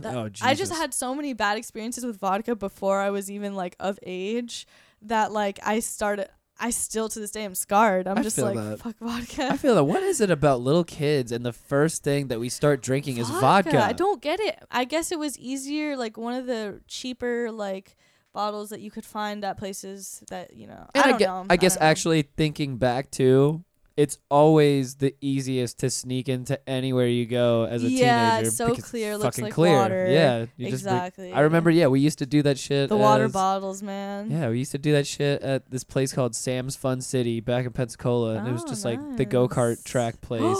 Oh yes, dude. Yes, that sounds like so much fun. Yes. I want to go get crunk and just like go do a bunch of shit like that. Yeah, just a 14-year-old just drinking and driving a go-kart. Yeah. Well, see, it's safe because they're the bumper things. It doesn't matter. It's safe with quotations. You can definitely go a little fast and fuck somebody up on one of those go-karts. That's really true. But I feel like you don't even have to be like under the influence of alcohol for that, because people will be wilding on go-karts. They'll purposely run into you. Sometimes I'm like, Jesus. Hell, motherfucking yes, they will. What the fuck? I was like, I just got a concussion. That's like all the people, excuse me, the people who race at the one over by iDrive. Yeah. You know that one? I know it goes one. They go like 60 miles an hour or some shit. Yeah, I want to do that. Or maybe not 60. It might be like 40 or 50 miles an hour. I don't remember how much it was. I've never been there. But they go fucking fast, though.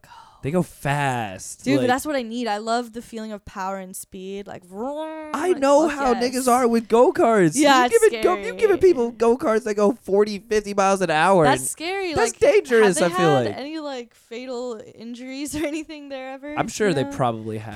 They had to have. Is there at least, like, an age limit? Like, you have to be at least 6... Oh, wait. First of all... I don't know. I've never been. Yeah, that's weird. I'm going to have to find out about that, though. That's what I'm saying. Like, it's... Because I don't think, like, younger people, like, really, really young people should be doing that. That's, like, pretty fast for bumper cars. Yeah. Definitely not. Like, that's, like, the speed of a normal car, like, 40. Like... That's what I'm saying. That's really dangerous for a young person to be doing. Yes, it fucking is. That's some next level go-karting shit. Some old crazy shit, yo. Excuse me? No, you straight. So, with the music stuff, and...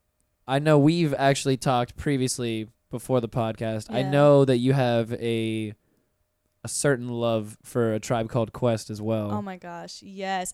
I know. I remember the first time like I came over here, we were just jamming to Tribe, and I was like, "Fuck yeah!" Indeed. Definitely. I was listening to a lot of Tribe Called Quest, basic stuff. I just was like in this point in my life where I wanted like positive hip hop, you know what I mean? Like I was really like trying to keep everything positive and like trying not to dwell on other things. And Tribe Called Quest is very just empowering and you know, it just they're so poetic with it and so quick with it, and it just got this smooth cadence that just to this day I really honestly I don't think anyone compares to Tribe. They got serious replay value. For real. And when I made the EP Psychedelic Sunshine, I was listening to a lot of Tribe. I was listening to like specific, like all different genres, but like specific bits and pieces of those genres. Like hip hop was a lot of Tribe. I tried listening to a lot of newer stuff too, because my thing is I love old music, like 70s, 60s, 50s, 90s, 80s, you name it. But I was like, okay, I want to make something that's like a blend of modern and old with old influences, but like, you know, kind of fresh. Yes. So I was kind of listening to a lot of older stuff, and also I was like, I'm going to give more modern music like a listen. So I was just listening to a lot of Tyler, the Creator, Kali Uchis, which she derives a lot of inspiration from a lot of the same places I do. So I always felt like some kind of connection with her, and I'm just like, dude, one day I'm going to meet you and I'm going to love you. I fucking love you. She's going to be my best friend one day. She's absolutely fire. She's amazing. Kali, you gonna be my wife. Shout you out just Kali. Don't know it She's yet. mine. No, we can fight for this. We will tussle. We can fight for this. I got moves, yo. You don't even know. I got these moves. Son don't even know. Oh boy, you don't even. I'm gonna sneak up in there and just like finesse that shit. You don't even. I'm telling you. I'm gonna sashay into wherever abode she's staying at, and when she sees my hips swaying, she's just gonna know. She's not gonna be able to resist. She's just gonna know. That's it. That is quite a competition right there. It's over, son. It's over. I don't know. I'm quite the we'll go. We'll have some fun. I got no competition. I have people, ladies at home, ladies and gentlemen at home. I'm telling you right now, I have zero competition. Zero competition. Yeah, honestly, I'm not gonna lie. It's quite intimidating, ladies and gentlemen. I mean, I'm an intimidating guy. What can I say? I mean, I've just got this presence. I guess that's can't help it. Nah, I can't do anything about it. It just is what it's a blessing and a curse. You know, God given. You know what can I say? It really is just something I have to deal with. Oh my God. What can I say? To win your own horn. Yeah, exactly. So, what pushed you to start the process of making the EP and getting into your own music? Okay, so basically I had been pursuing the music seriously. Like I took it from hobby, where it was like hobby for me all of high school. I put stuff on SoundClouds. Like I was in the guitar program in my high school, and so I would record in the practice rooms and just do covers of songs on my phone with my guitar. And that's what my SoundCloud was originally, just a bunch of covers on my guitar.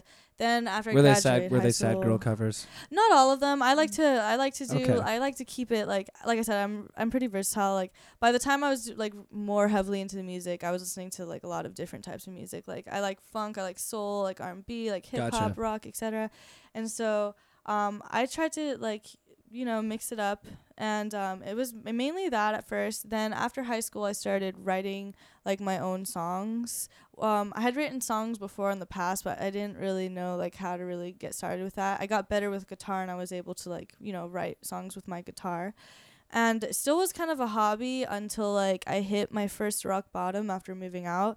And then I had this epiphany while I was on acid, and I was like, you know what, I have literally nothing left at this moment in life. And I really did think like, oh my God, it's never gonna get better. But like at that point in time, it was like a light bulb. I was like, music, I still have music. And I'm like, you know what, fuck everything else. I don't even care. Like I don't even like want to live right now. I have nothing else to live for.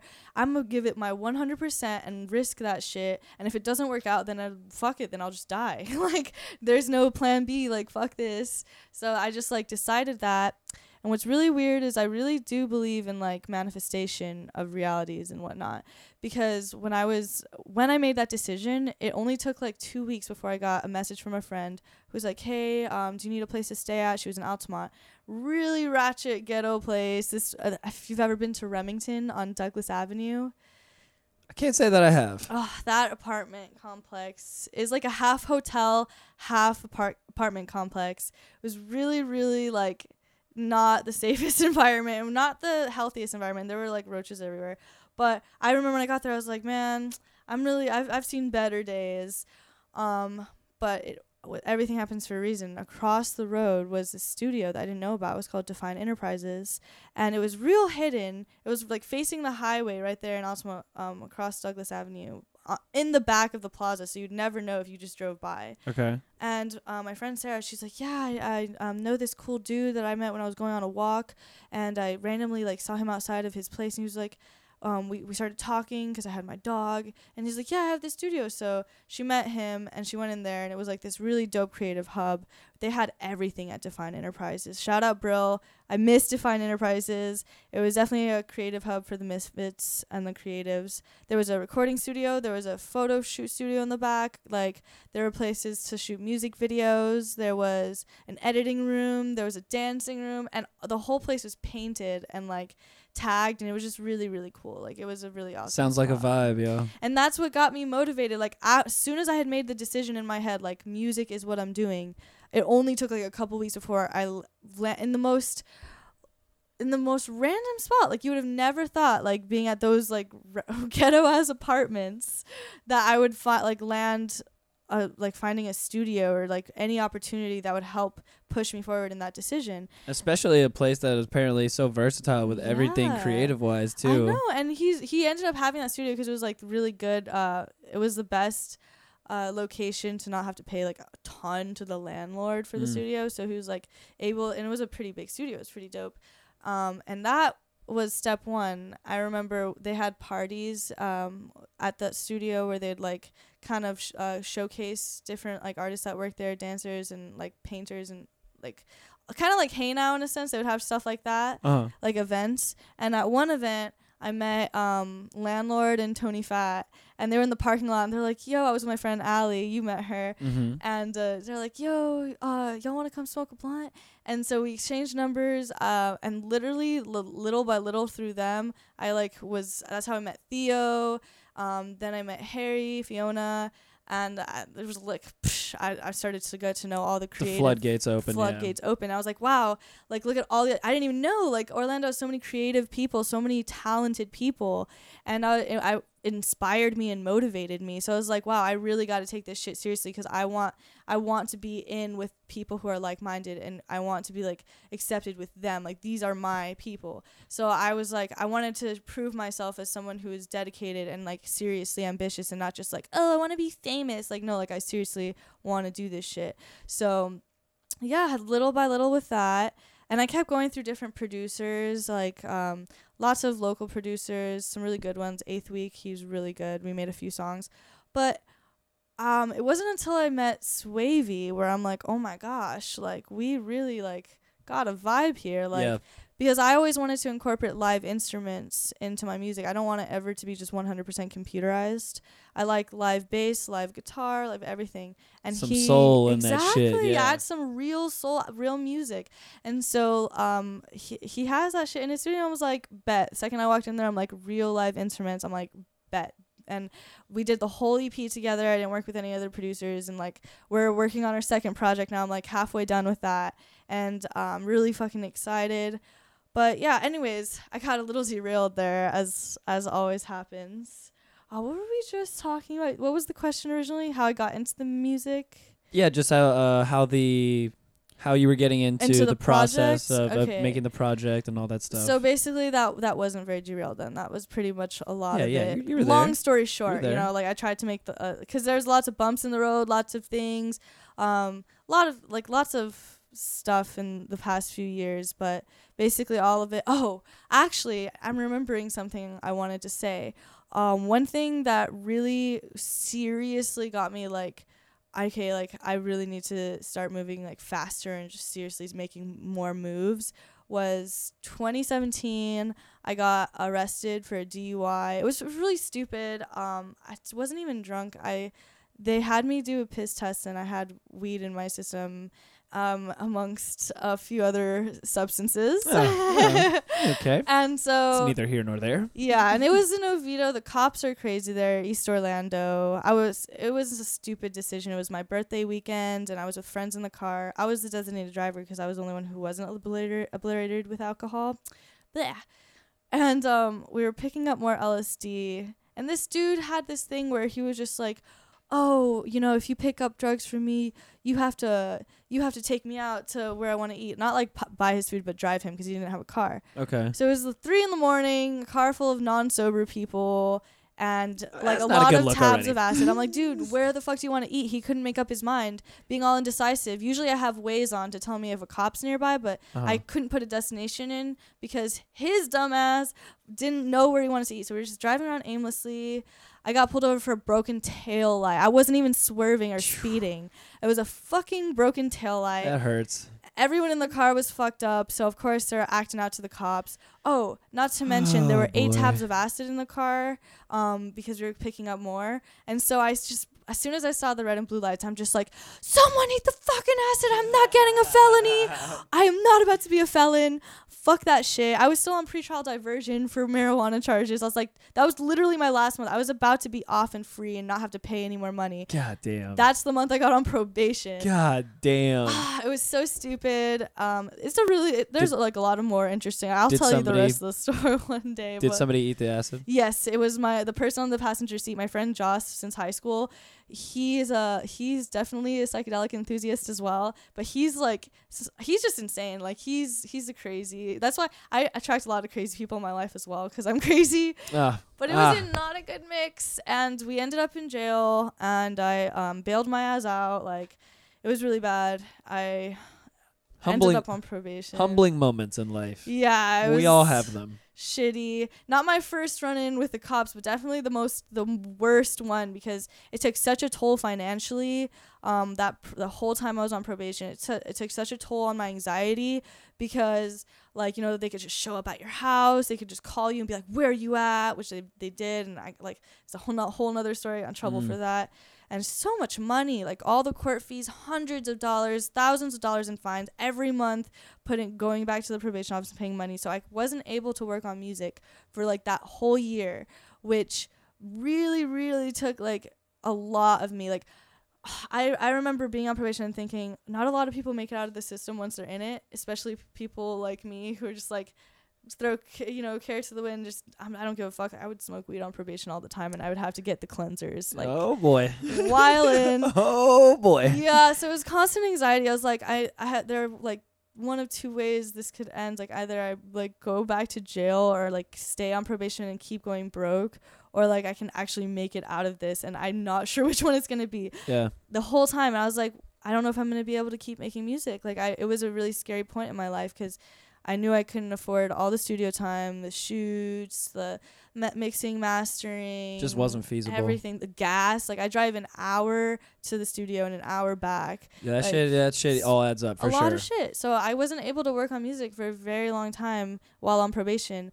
And I remember thinking to myself, if I make it out of this shit, then I will not give up on the music. It was like the second time in my life where I was like, no, okay, I need to stop hanging out with like people so much. Like as much as I love them, as much as I love friends, as much as I love people, I'm like, I really need to like focus separate on myself. Me. Yes. It was a wake up call for sure. There's definitely for like sure. I feel like we all have periods in our lives like that, you know, where you dedicate yourself to a certain time period where you're fucking around with a lot of friends and a lot of homies. Like it's easy to happen, you know. Yeah, like I was just saying, 2018 was definitely that year for me. Yeah. I went the fuck in. Yeah. Like I did shit every single weekend. Okay, so yeah, you're enjoying your little like stay in phase now. Oh hell motherfucking yes. Hell yes. It's nice, especially when you got your own spot like this, and it's just like a tight little spot.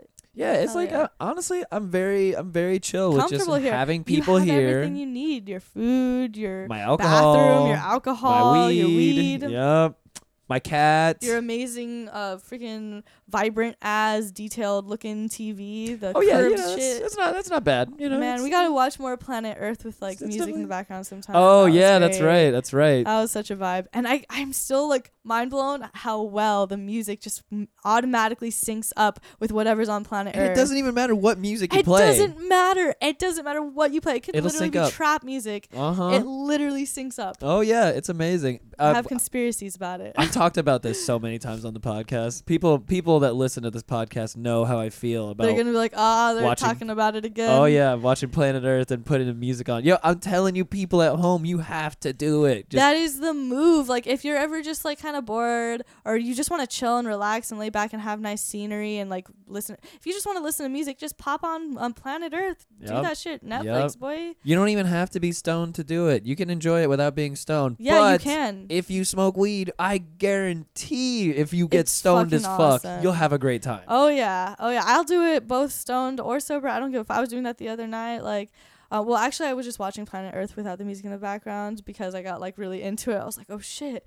And I got into the narrator's voice. I mean, I highly recommend watching it the first time through. If you've never seen Planet Earth, watch it the way it's supposed to be watched without music. But definitely give it a shot with the music too. Yeah, then afterwards, it's life-changing. Once you've taken in all the educational information there is to take from Planet Earth, then go back and wow the fuck out.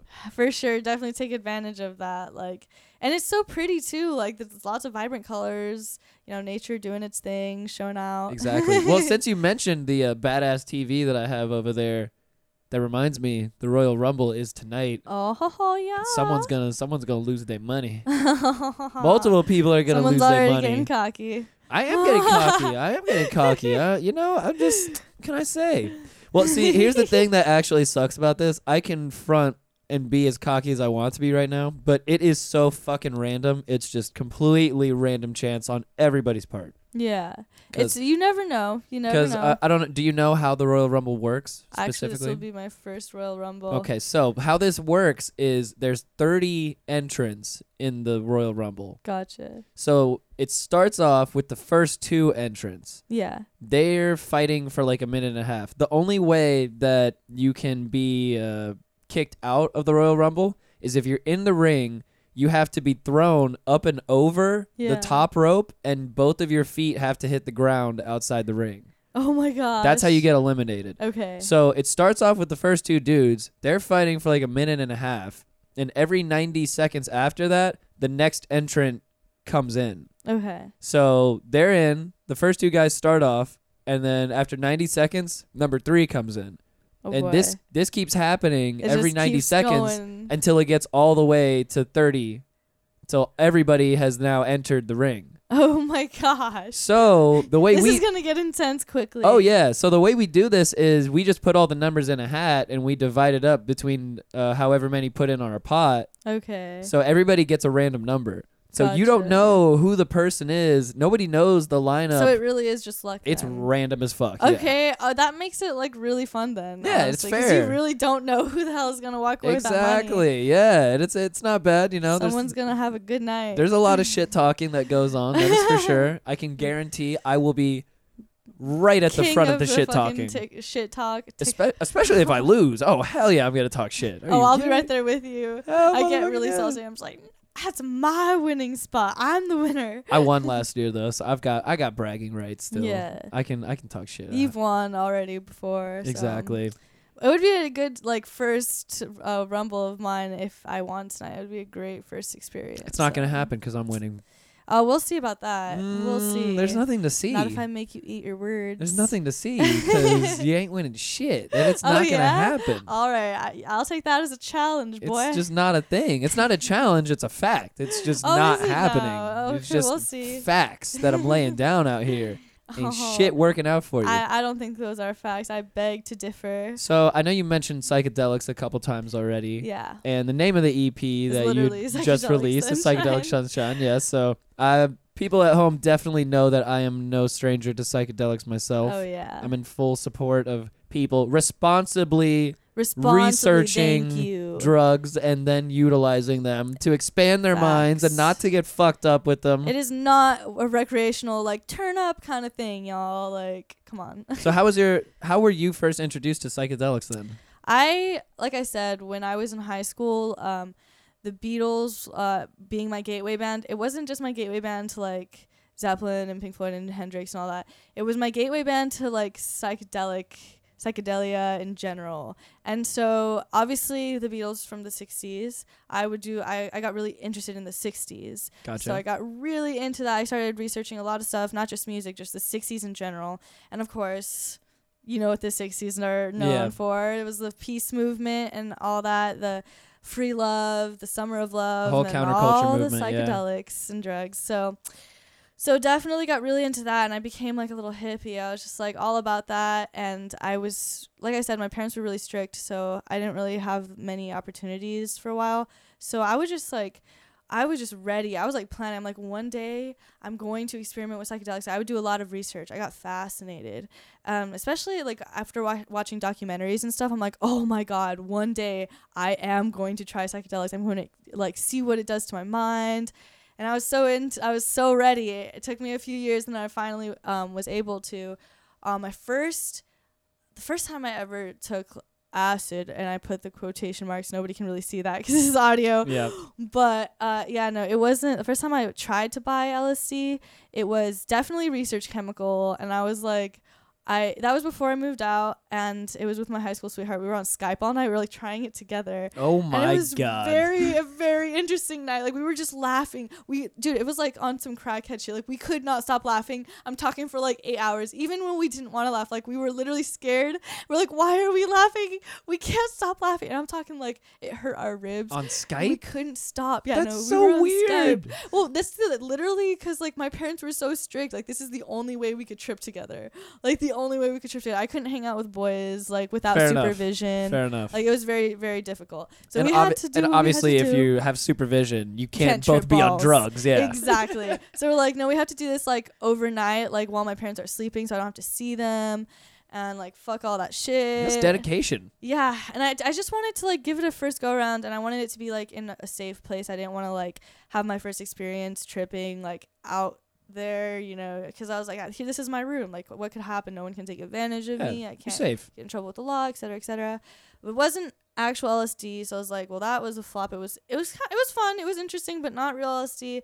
And so I was kind of like unsatisfied. I had like this thirst that was unquenched. I was like, where's the real LSD, bro? So fast forward like a year or so, I move out, I'm 18, and one of my coworkers at one of the first places that I like actually worked at like for a while, I was serving at Don Pablo's, and one of my coworkers was like, yeah, I sell tabs, this and that.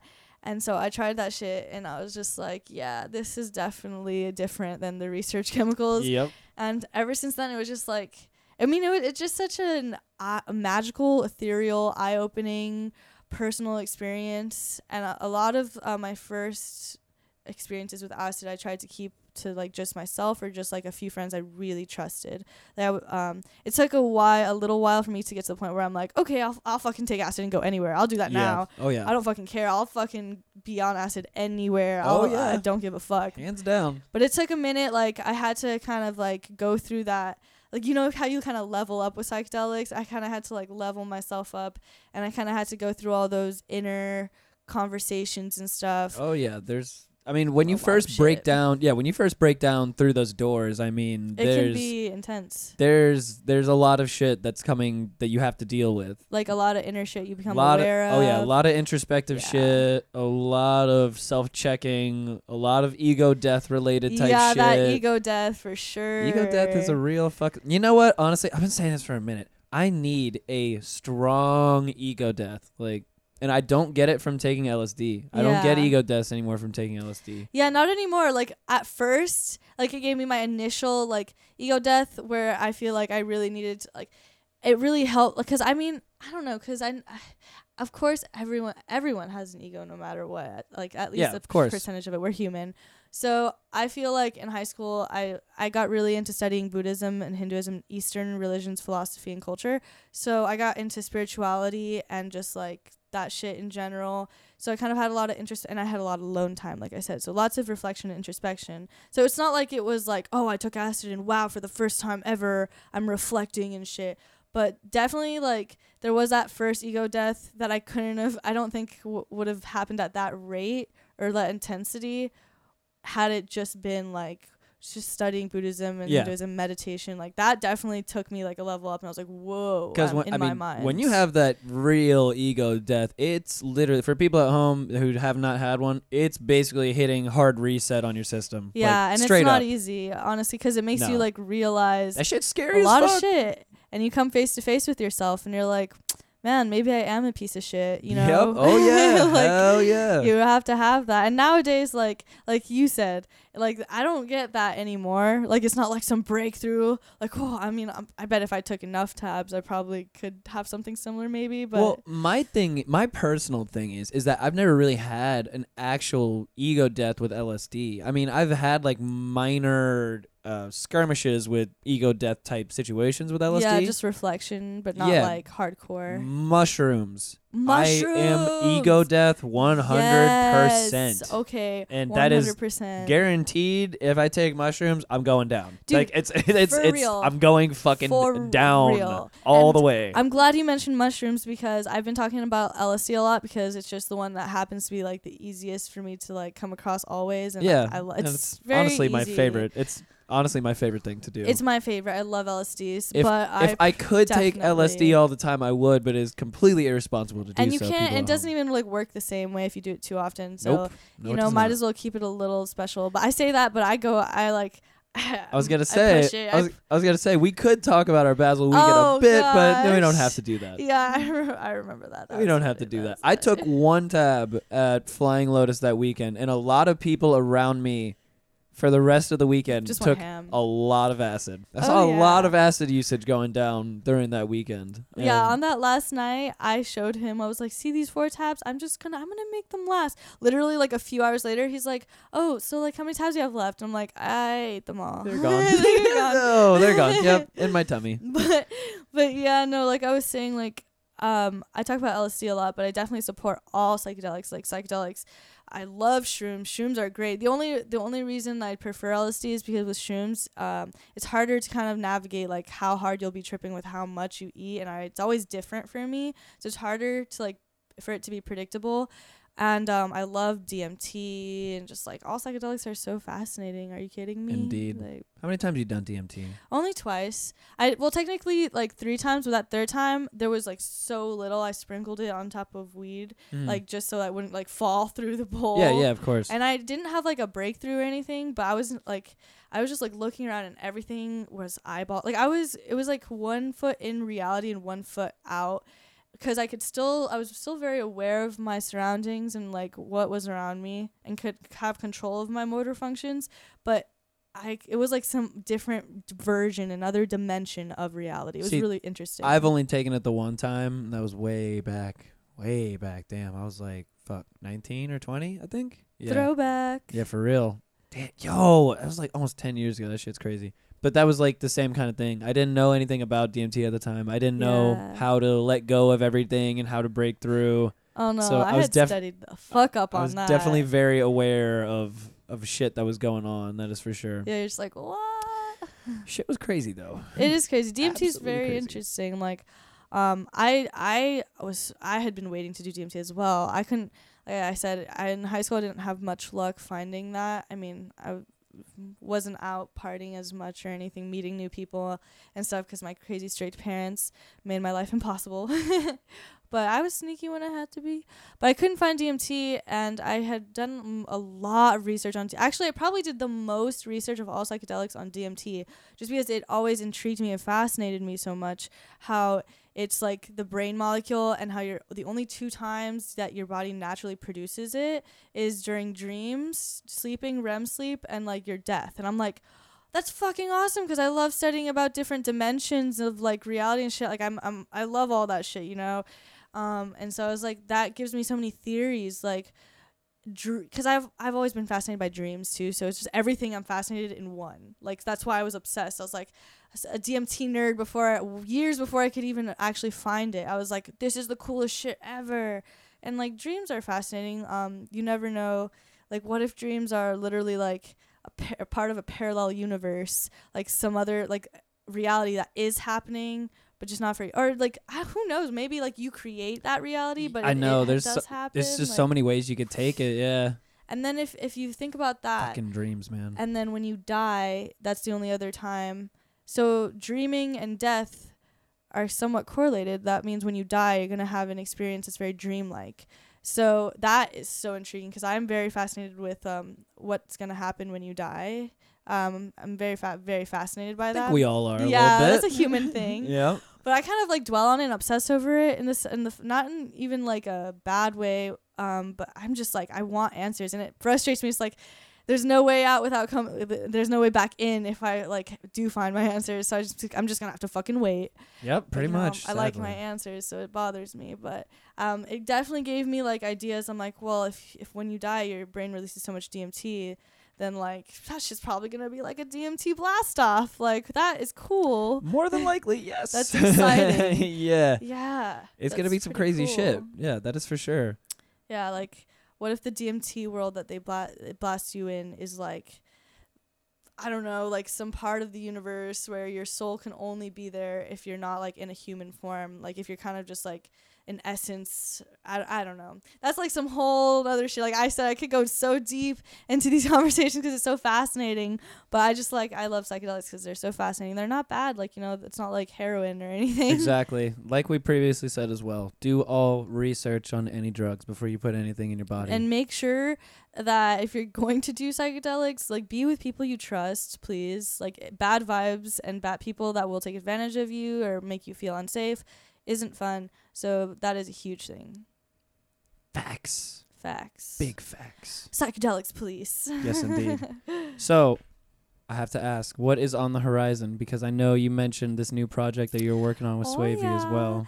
Okay, I'm really excited about that. I actually just went to the studio the night before yesterday, so like a night ago, and halfway through it, I say that, but like I feel like this one's gonna be like even longer. So I feel like, because I have just too many ideas and too many things I want to get to, where I'm like, I don't know, I feel like this is going to be definitely a longer project than originally planned.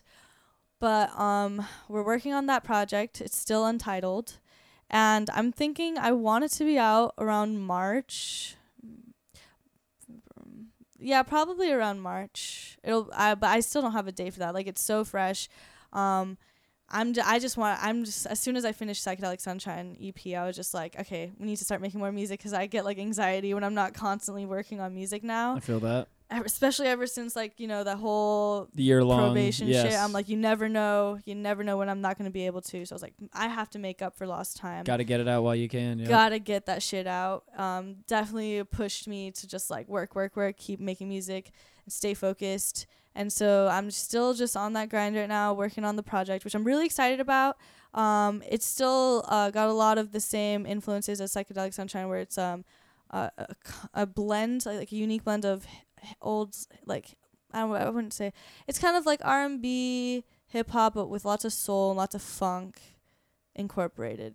And also like lots of subgenres incorporated too. I feel that. I mean, the first EP was very versatile. Yeah, it was very versatile. I tried to throw like a type of each, like, I don't know. I didn't want to keep it like so predictable. I wanted to have like one hip hop song, one like more like, I had a lot of R&B and soul. That was a few of them, and then one where it was like more guitar influence. This one though, it has like the same influences, but I feel like it's kind of like a different version of it. It's kind of hard to articulate, but we'll figure it out when we get there. I'm excited. I'm excited because there are a few songs on it that I've had written for a very long time that I wrote like back in the day with my guitar, and I took it to the studio. I'm like, yo, look, I have this like folder on my laptop of songs I just written. I want to put some of them on my project.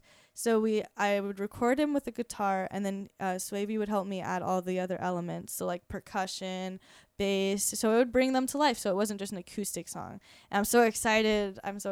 Some old gems that now get to be they were brought to life. Yes, that's sure. what's up. That's what's up. I'm excited. Hey, well, I'm wishing you much luck on that. Thank you very much. And people at home, if you haven't heard Psychedelic Sunshine, you should listen to it because it is quite good indeed. Thank you so much. Yes, please give it a shot. I've gotten a lot of positive feedback from it, and I can tell when people are bullshitting and not. But it seems I'm definitely proud of it. I wouldn't have put it out if I wasn't proud of it. Do you think I'm bullshitting? No, hell nah. Okay. I mean, I'm here, aren't I? Yeah, that's true. That's true. So yeah, no, like, definitely check it out. You know, there are different vibes on there. I think it's a little bit of something for everyone.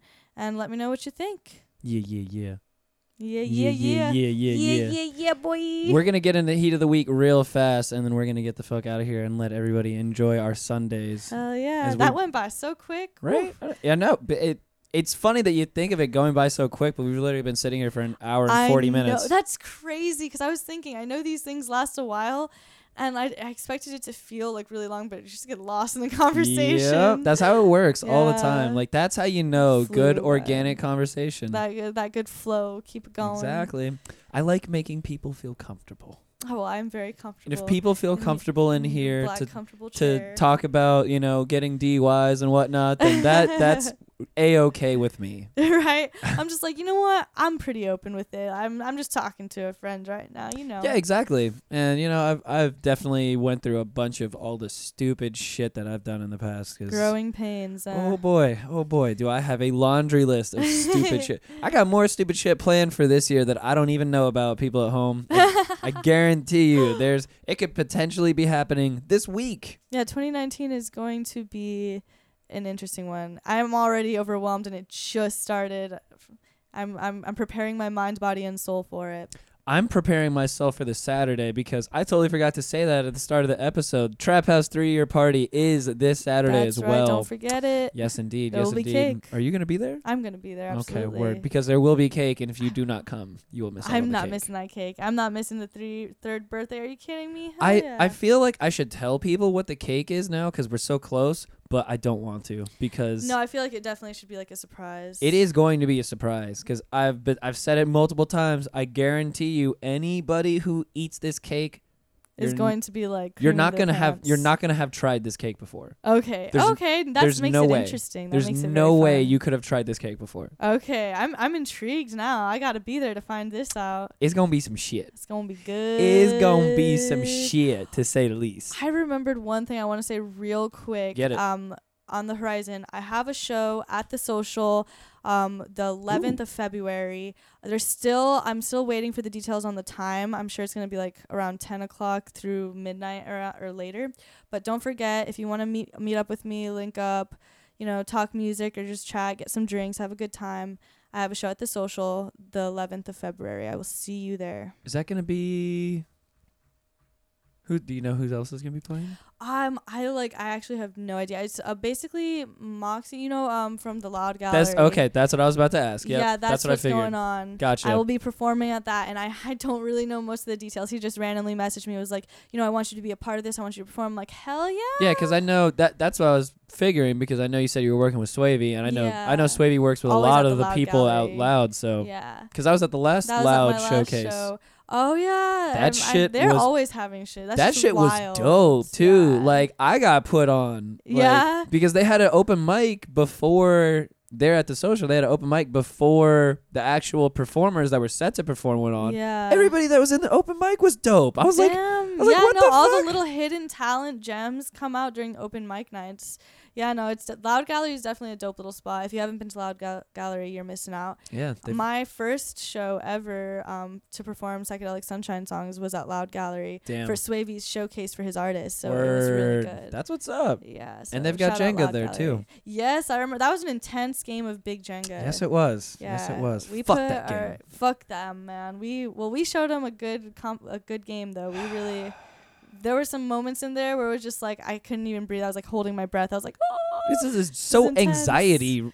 Just right. My god. Oh my god. Damn. I'm gonna need to get like one of those big Jengas. I don't think I can take it. I feel like the big Jenga just makes it more like intense because you're like, when this falls, it's gonna be a huge fucking thing. Everybody knows. Yep. You lost. Everybody's aware. Everyone's gonna take a moment to look at you, give you that moment of shame, just like, damn. It's that record scratch moment. Yes.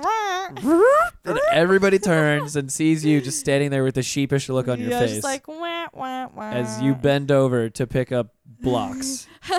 Potentially rip your pants also. Oh, and make it just worse, you know what I mean? Straight SpongeBob. I ripped my pants. My pants. Okay, let's get in the heat of the week real fast. We gonna do this and then let you all enjoy the rest of your days. Yes, indeed.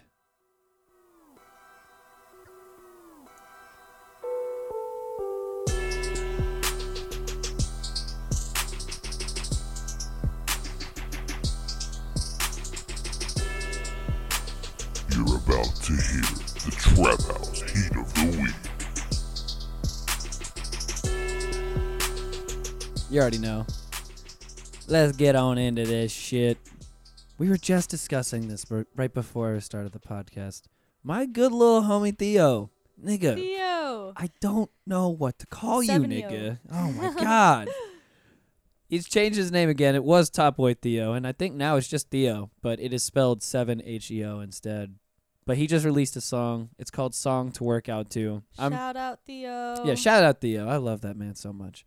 But Haven't seen him in a minute, but actually I saw him at Art Basel, so shout out Theo. damn it, man, with your name changing. Oh, my God. I can't keep up. I'm an old man. I need one name, Theo. I need one name. But I'm okay with it because now I can just call him Theo, which actually works out probably better than anything else. Yeah, Theo's easy to remember. Indeed. Name of the song is Song to Work Out To. Yeah, it's some banger type shit. First couple songs are bangers, and then we're... Wait. Oh, hold on. Excuse me. Don't worry about whatever just happened, people at home, because it is a situation that I have under control. Got it all handled. Now we're listening to the song. All right.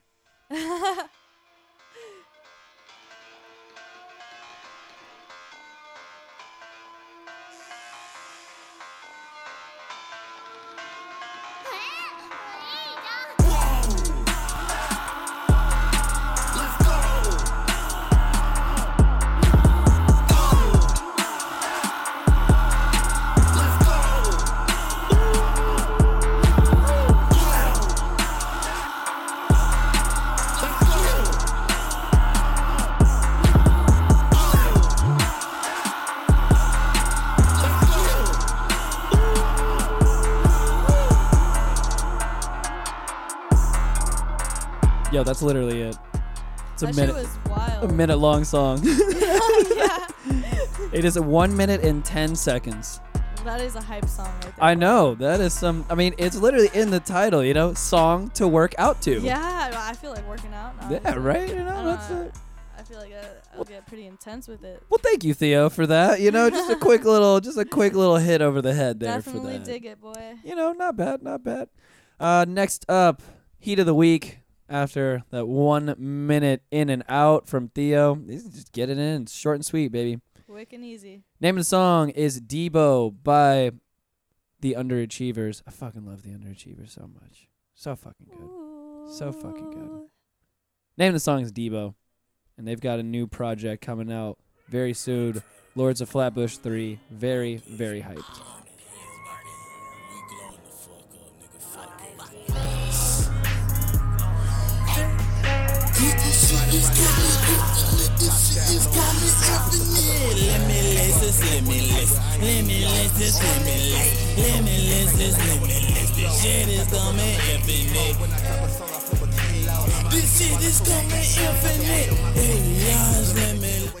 Oh my God. You know what happened there? I gotta run this all back. Take two. Yeah. I'm just being professional. Let's try here. that again. Sorry, people at home. The SoundCloud was actually still playing because I was trying to play the Underachiever song on Spotify. That's what was happening there. All that confusion of two songs playing at once basically is what just happened. So, yeah. Like I said before, very professional here. Very professional. Name of the song is Debo, and you'll actually hear it this time. The way it's meant to be heard. You know what's funny about this, too, is I get lit on this show a lot. Yeah. And I'm like... pretty fucking sober right now. Like, yeah, no, I know. You were just saying that before the show. You're like, I have to be sober, blah, blah, blah. Pretty incredibly sober. So, you know, you gotta love these moments. Yeah, right. See, these are these humbling moments in life you talk about. It's like, I'm a human. Yeah, I ain't shit. I am not shit. No. Name of the song is Debo. It's by the Underachievers. Yeah. I can actually hear the song now. Right? Wow. Oh, Go figure. Mind blown. Mind blown emoji. Riding around the city, Top down, blowing weed smoke, quick to pull up on you like I'm Debo. Ain't the one to play with, I ain't Neo. All my niggas rep the G code, keep the banging like I was from Heathrow. Got the work, I'm like a depot. When I drop a song, I flip a kilo. All of my niggas wildin' for respect. Look out the window, Michael with the tech. Blow like Nintendo when she with the set. Smoking that endo till I lose my breath. I got the info that these niggas capping, they cater assassin better with your vest. But they start texting, I'm here to collect. Raise a fuck nigga up out of his flesh. Fuck all the chat about, move the message like Moses to better routes. Most these rappers be posing, they in and out. All my diamonds on water, they in and out. I don't follow no orders, I lead the crowd. And your bitch my supporter, I'm in the town. She from row at the show while you chase her down. Only good for the night, I ain't saying vow. Niggas be hating but don't approach. Keep the grip on the side like a fucking coach. You can fuck up the vibe when I'm puffing smoke. Got a wet like Poseidon, I need a boat. No 9 to 5 cause I need it more. My day ones they be riding, they see the goal. Feel like shit time I be the GOAT. Just by using one finger to feed a foe. Riding around the city. Top down, blowing weed smoke, quick to pull up on you like I'm Debo. Ain't the one to play with, I ain't Neo. All my niggas rep the G code, keep the banging like I was from Heathrow. Got the work, I'm like a depot. When I drop a song, I flip a kilo. I'm a beast coast killer, my team strong, nigga. My heart was born in the tower. Talking to ghosts like I'm Tommy from Power. See through your flesh, know I'm looking at cowards. Son of the guy, you could call me Elijah. Fuck it, I got it, I'm shining. Drinking the Henny, you know I'm still driving. Yeezy my sneaker, but that nigga wildin'. I'm the first conscious nigga to be styling. Look at my inner prison, it be vibrant. You in the inner prison, mental violence. Same with that monkey mind, embrace the silence. Talk about whipping in kitchens, you lying. Flashing your big homie guns like you bowed it. All of you niggas just chasing the clock. Befriending each other to get in the spot. Don't need no validation, family. Never was concentrating on no Grammys. How about the coupe, my nigga ain't no backseat. AK gon' shoot if niggas get the blasted. Flying with the vacuum sealing the package. My fuck your bitch and she up to my standards. Show me her playlist, she got all my classics. So you the next day like nothing just happened. Riding around the city. I love the Underachievers also because also big supporters of psychedelics. Oh yeah, it's a vibe. I fuck with it. Yeah.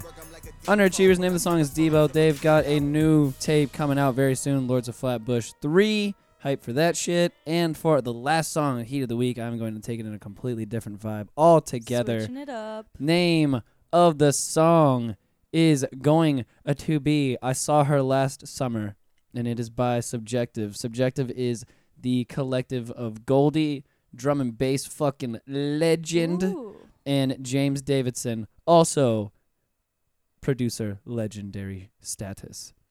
So the two of them, two of them together is two of them together is Subjective. They just released their first album, which is called Act 1, Music for Inanimate Objects. And that shit is a fire. Highly recommend listening all the way through because it is dopeness. So yeah, we're listening to I Saw Her Last Summer today. Yeah.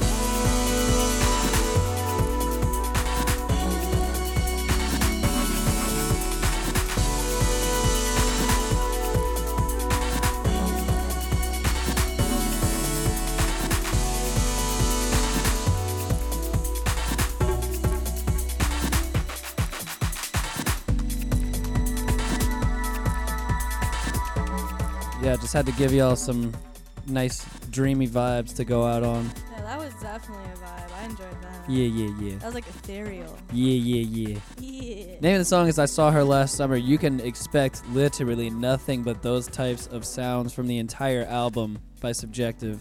Name of the album is Act 1, Music for Inanimate Objects. Gonna beat that shit, knock that shit fine, know what I'm saying?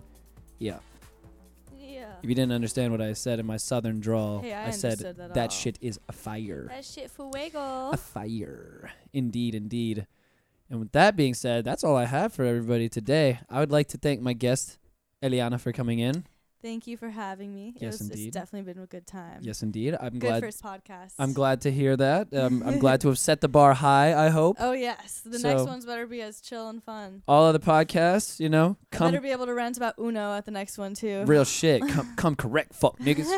Anyways, please, once again, shout out your social media where people can find your music, all that good stuff. Absolutely. Social media, Twitter, Instagram is mainly what I use for the music stuff. That's at Eliana, ELIANA, _ Alicea, ALICEA. So that's at Eliana _ Alicea. Twitter and Instagram, you can find all my images, videos, dates for performances, etc., and projects. And find my Psychedelic Sunshine EP. Please give it a check out on Spotify, Apple Music, Google Play, all music streaming platforms. All you have to do is type in Eliana Psychedelic Sunshine EP. Keep on the lookout for the new project coming out around March, and maybe I'll see you at the social at the 11th. Yeah. Thank you so much for coming in. No problem. Killed it. Hey. Yeah. And you can find me personally on Twitter at The Steez Trap and on Instagram at The Steez Trap. And with all that good shit aside, we are out for today. Thank you for listening. Much appreciated. Much peace and love, y'all. Goodbye, folks.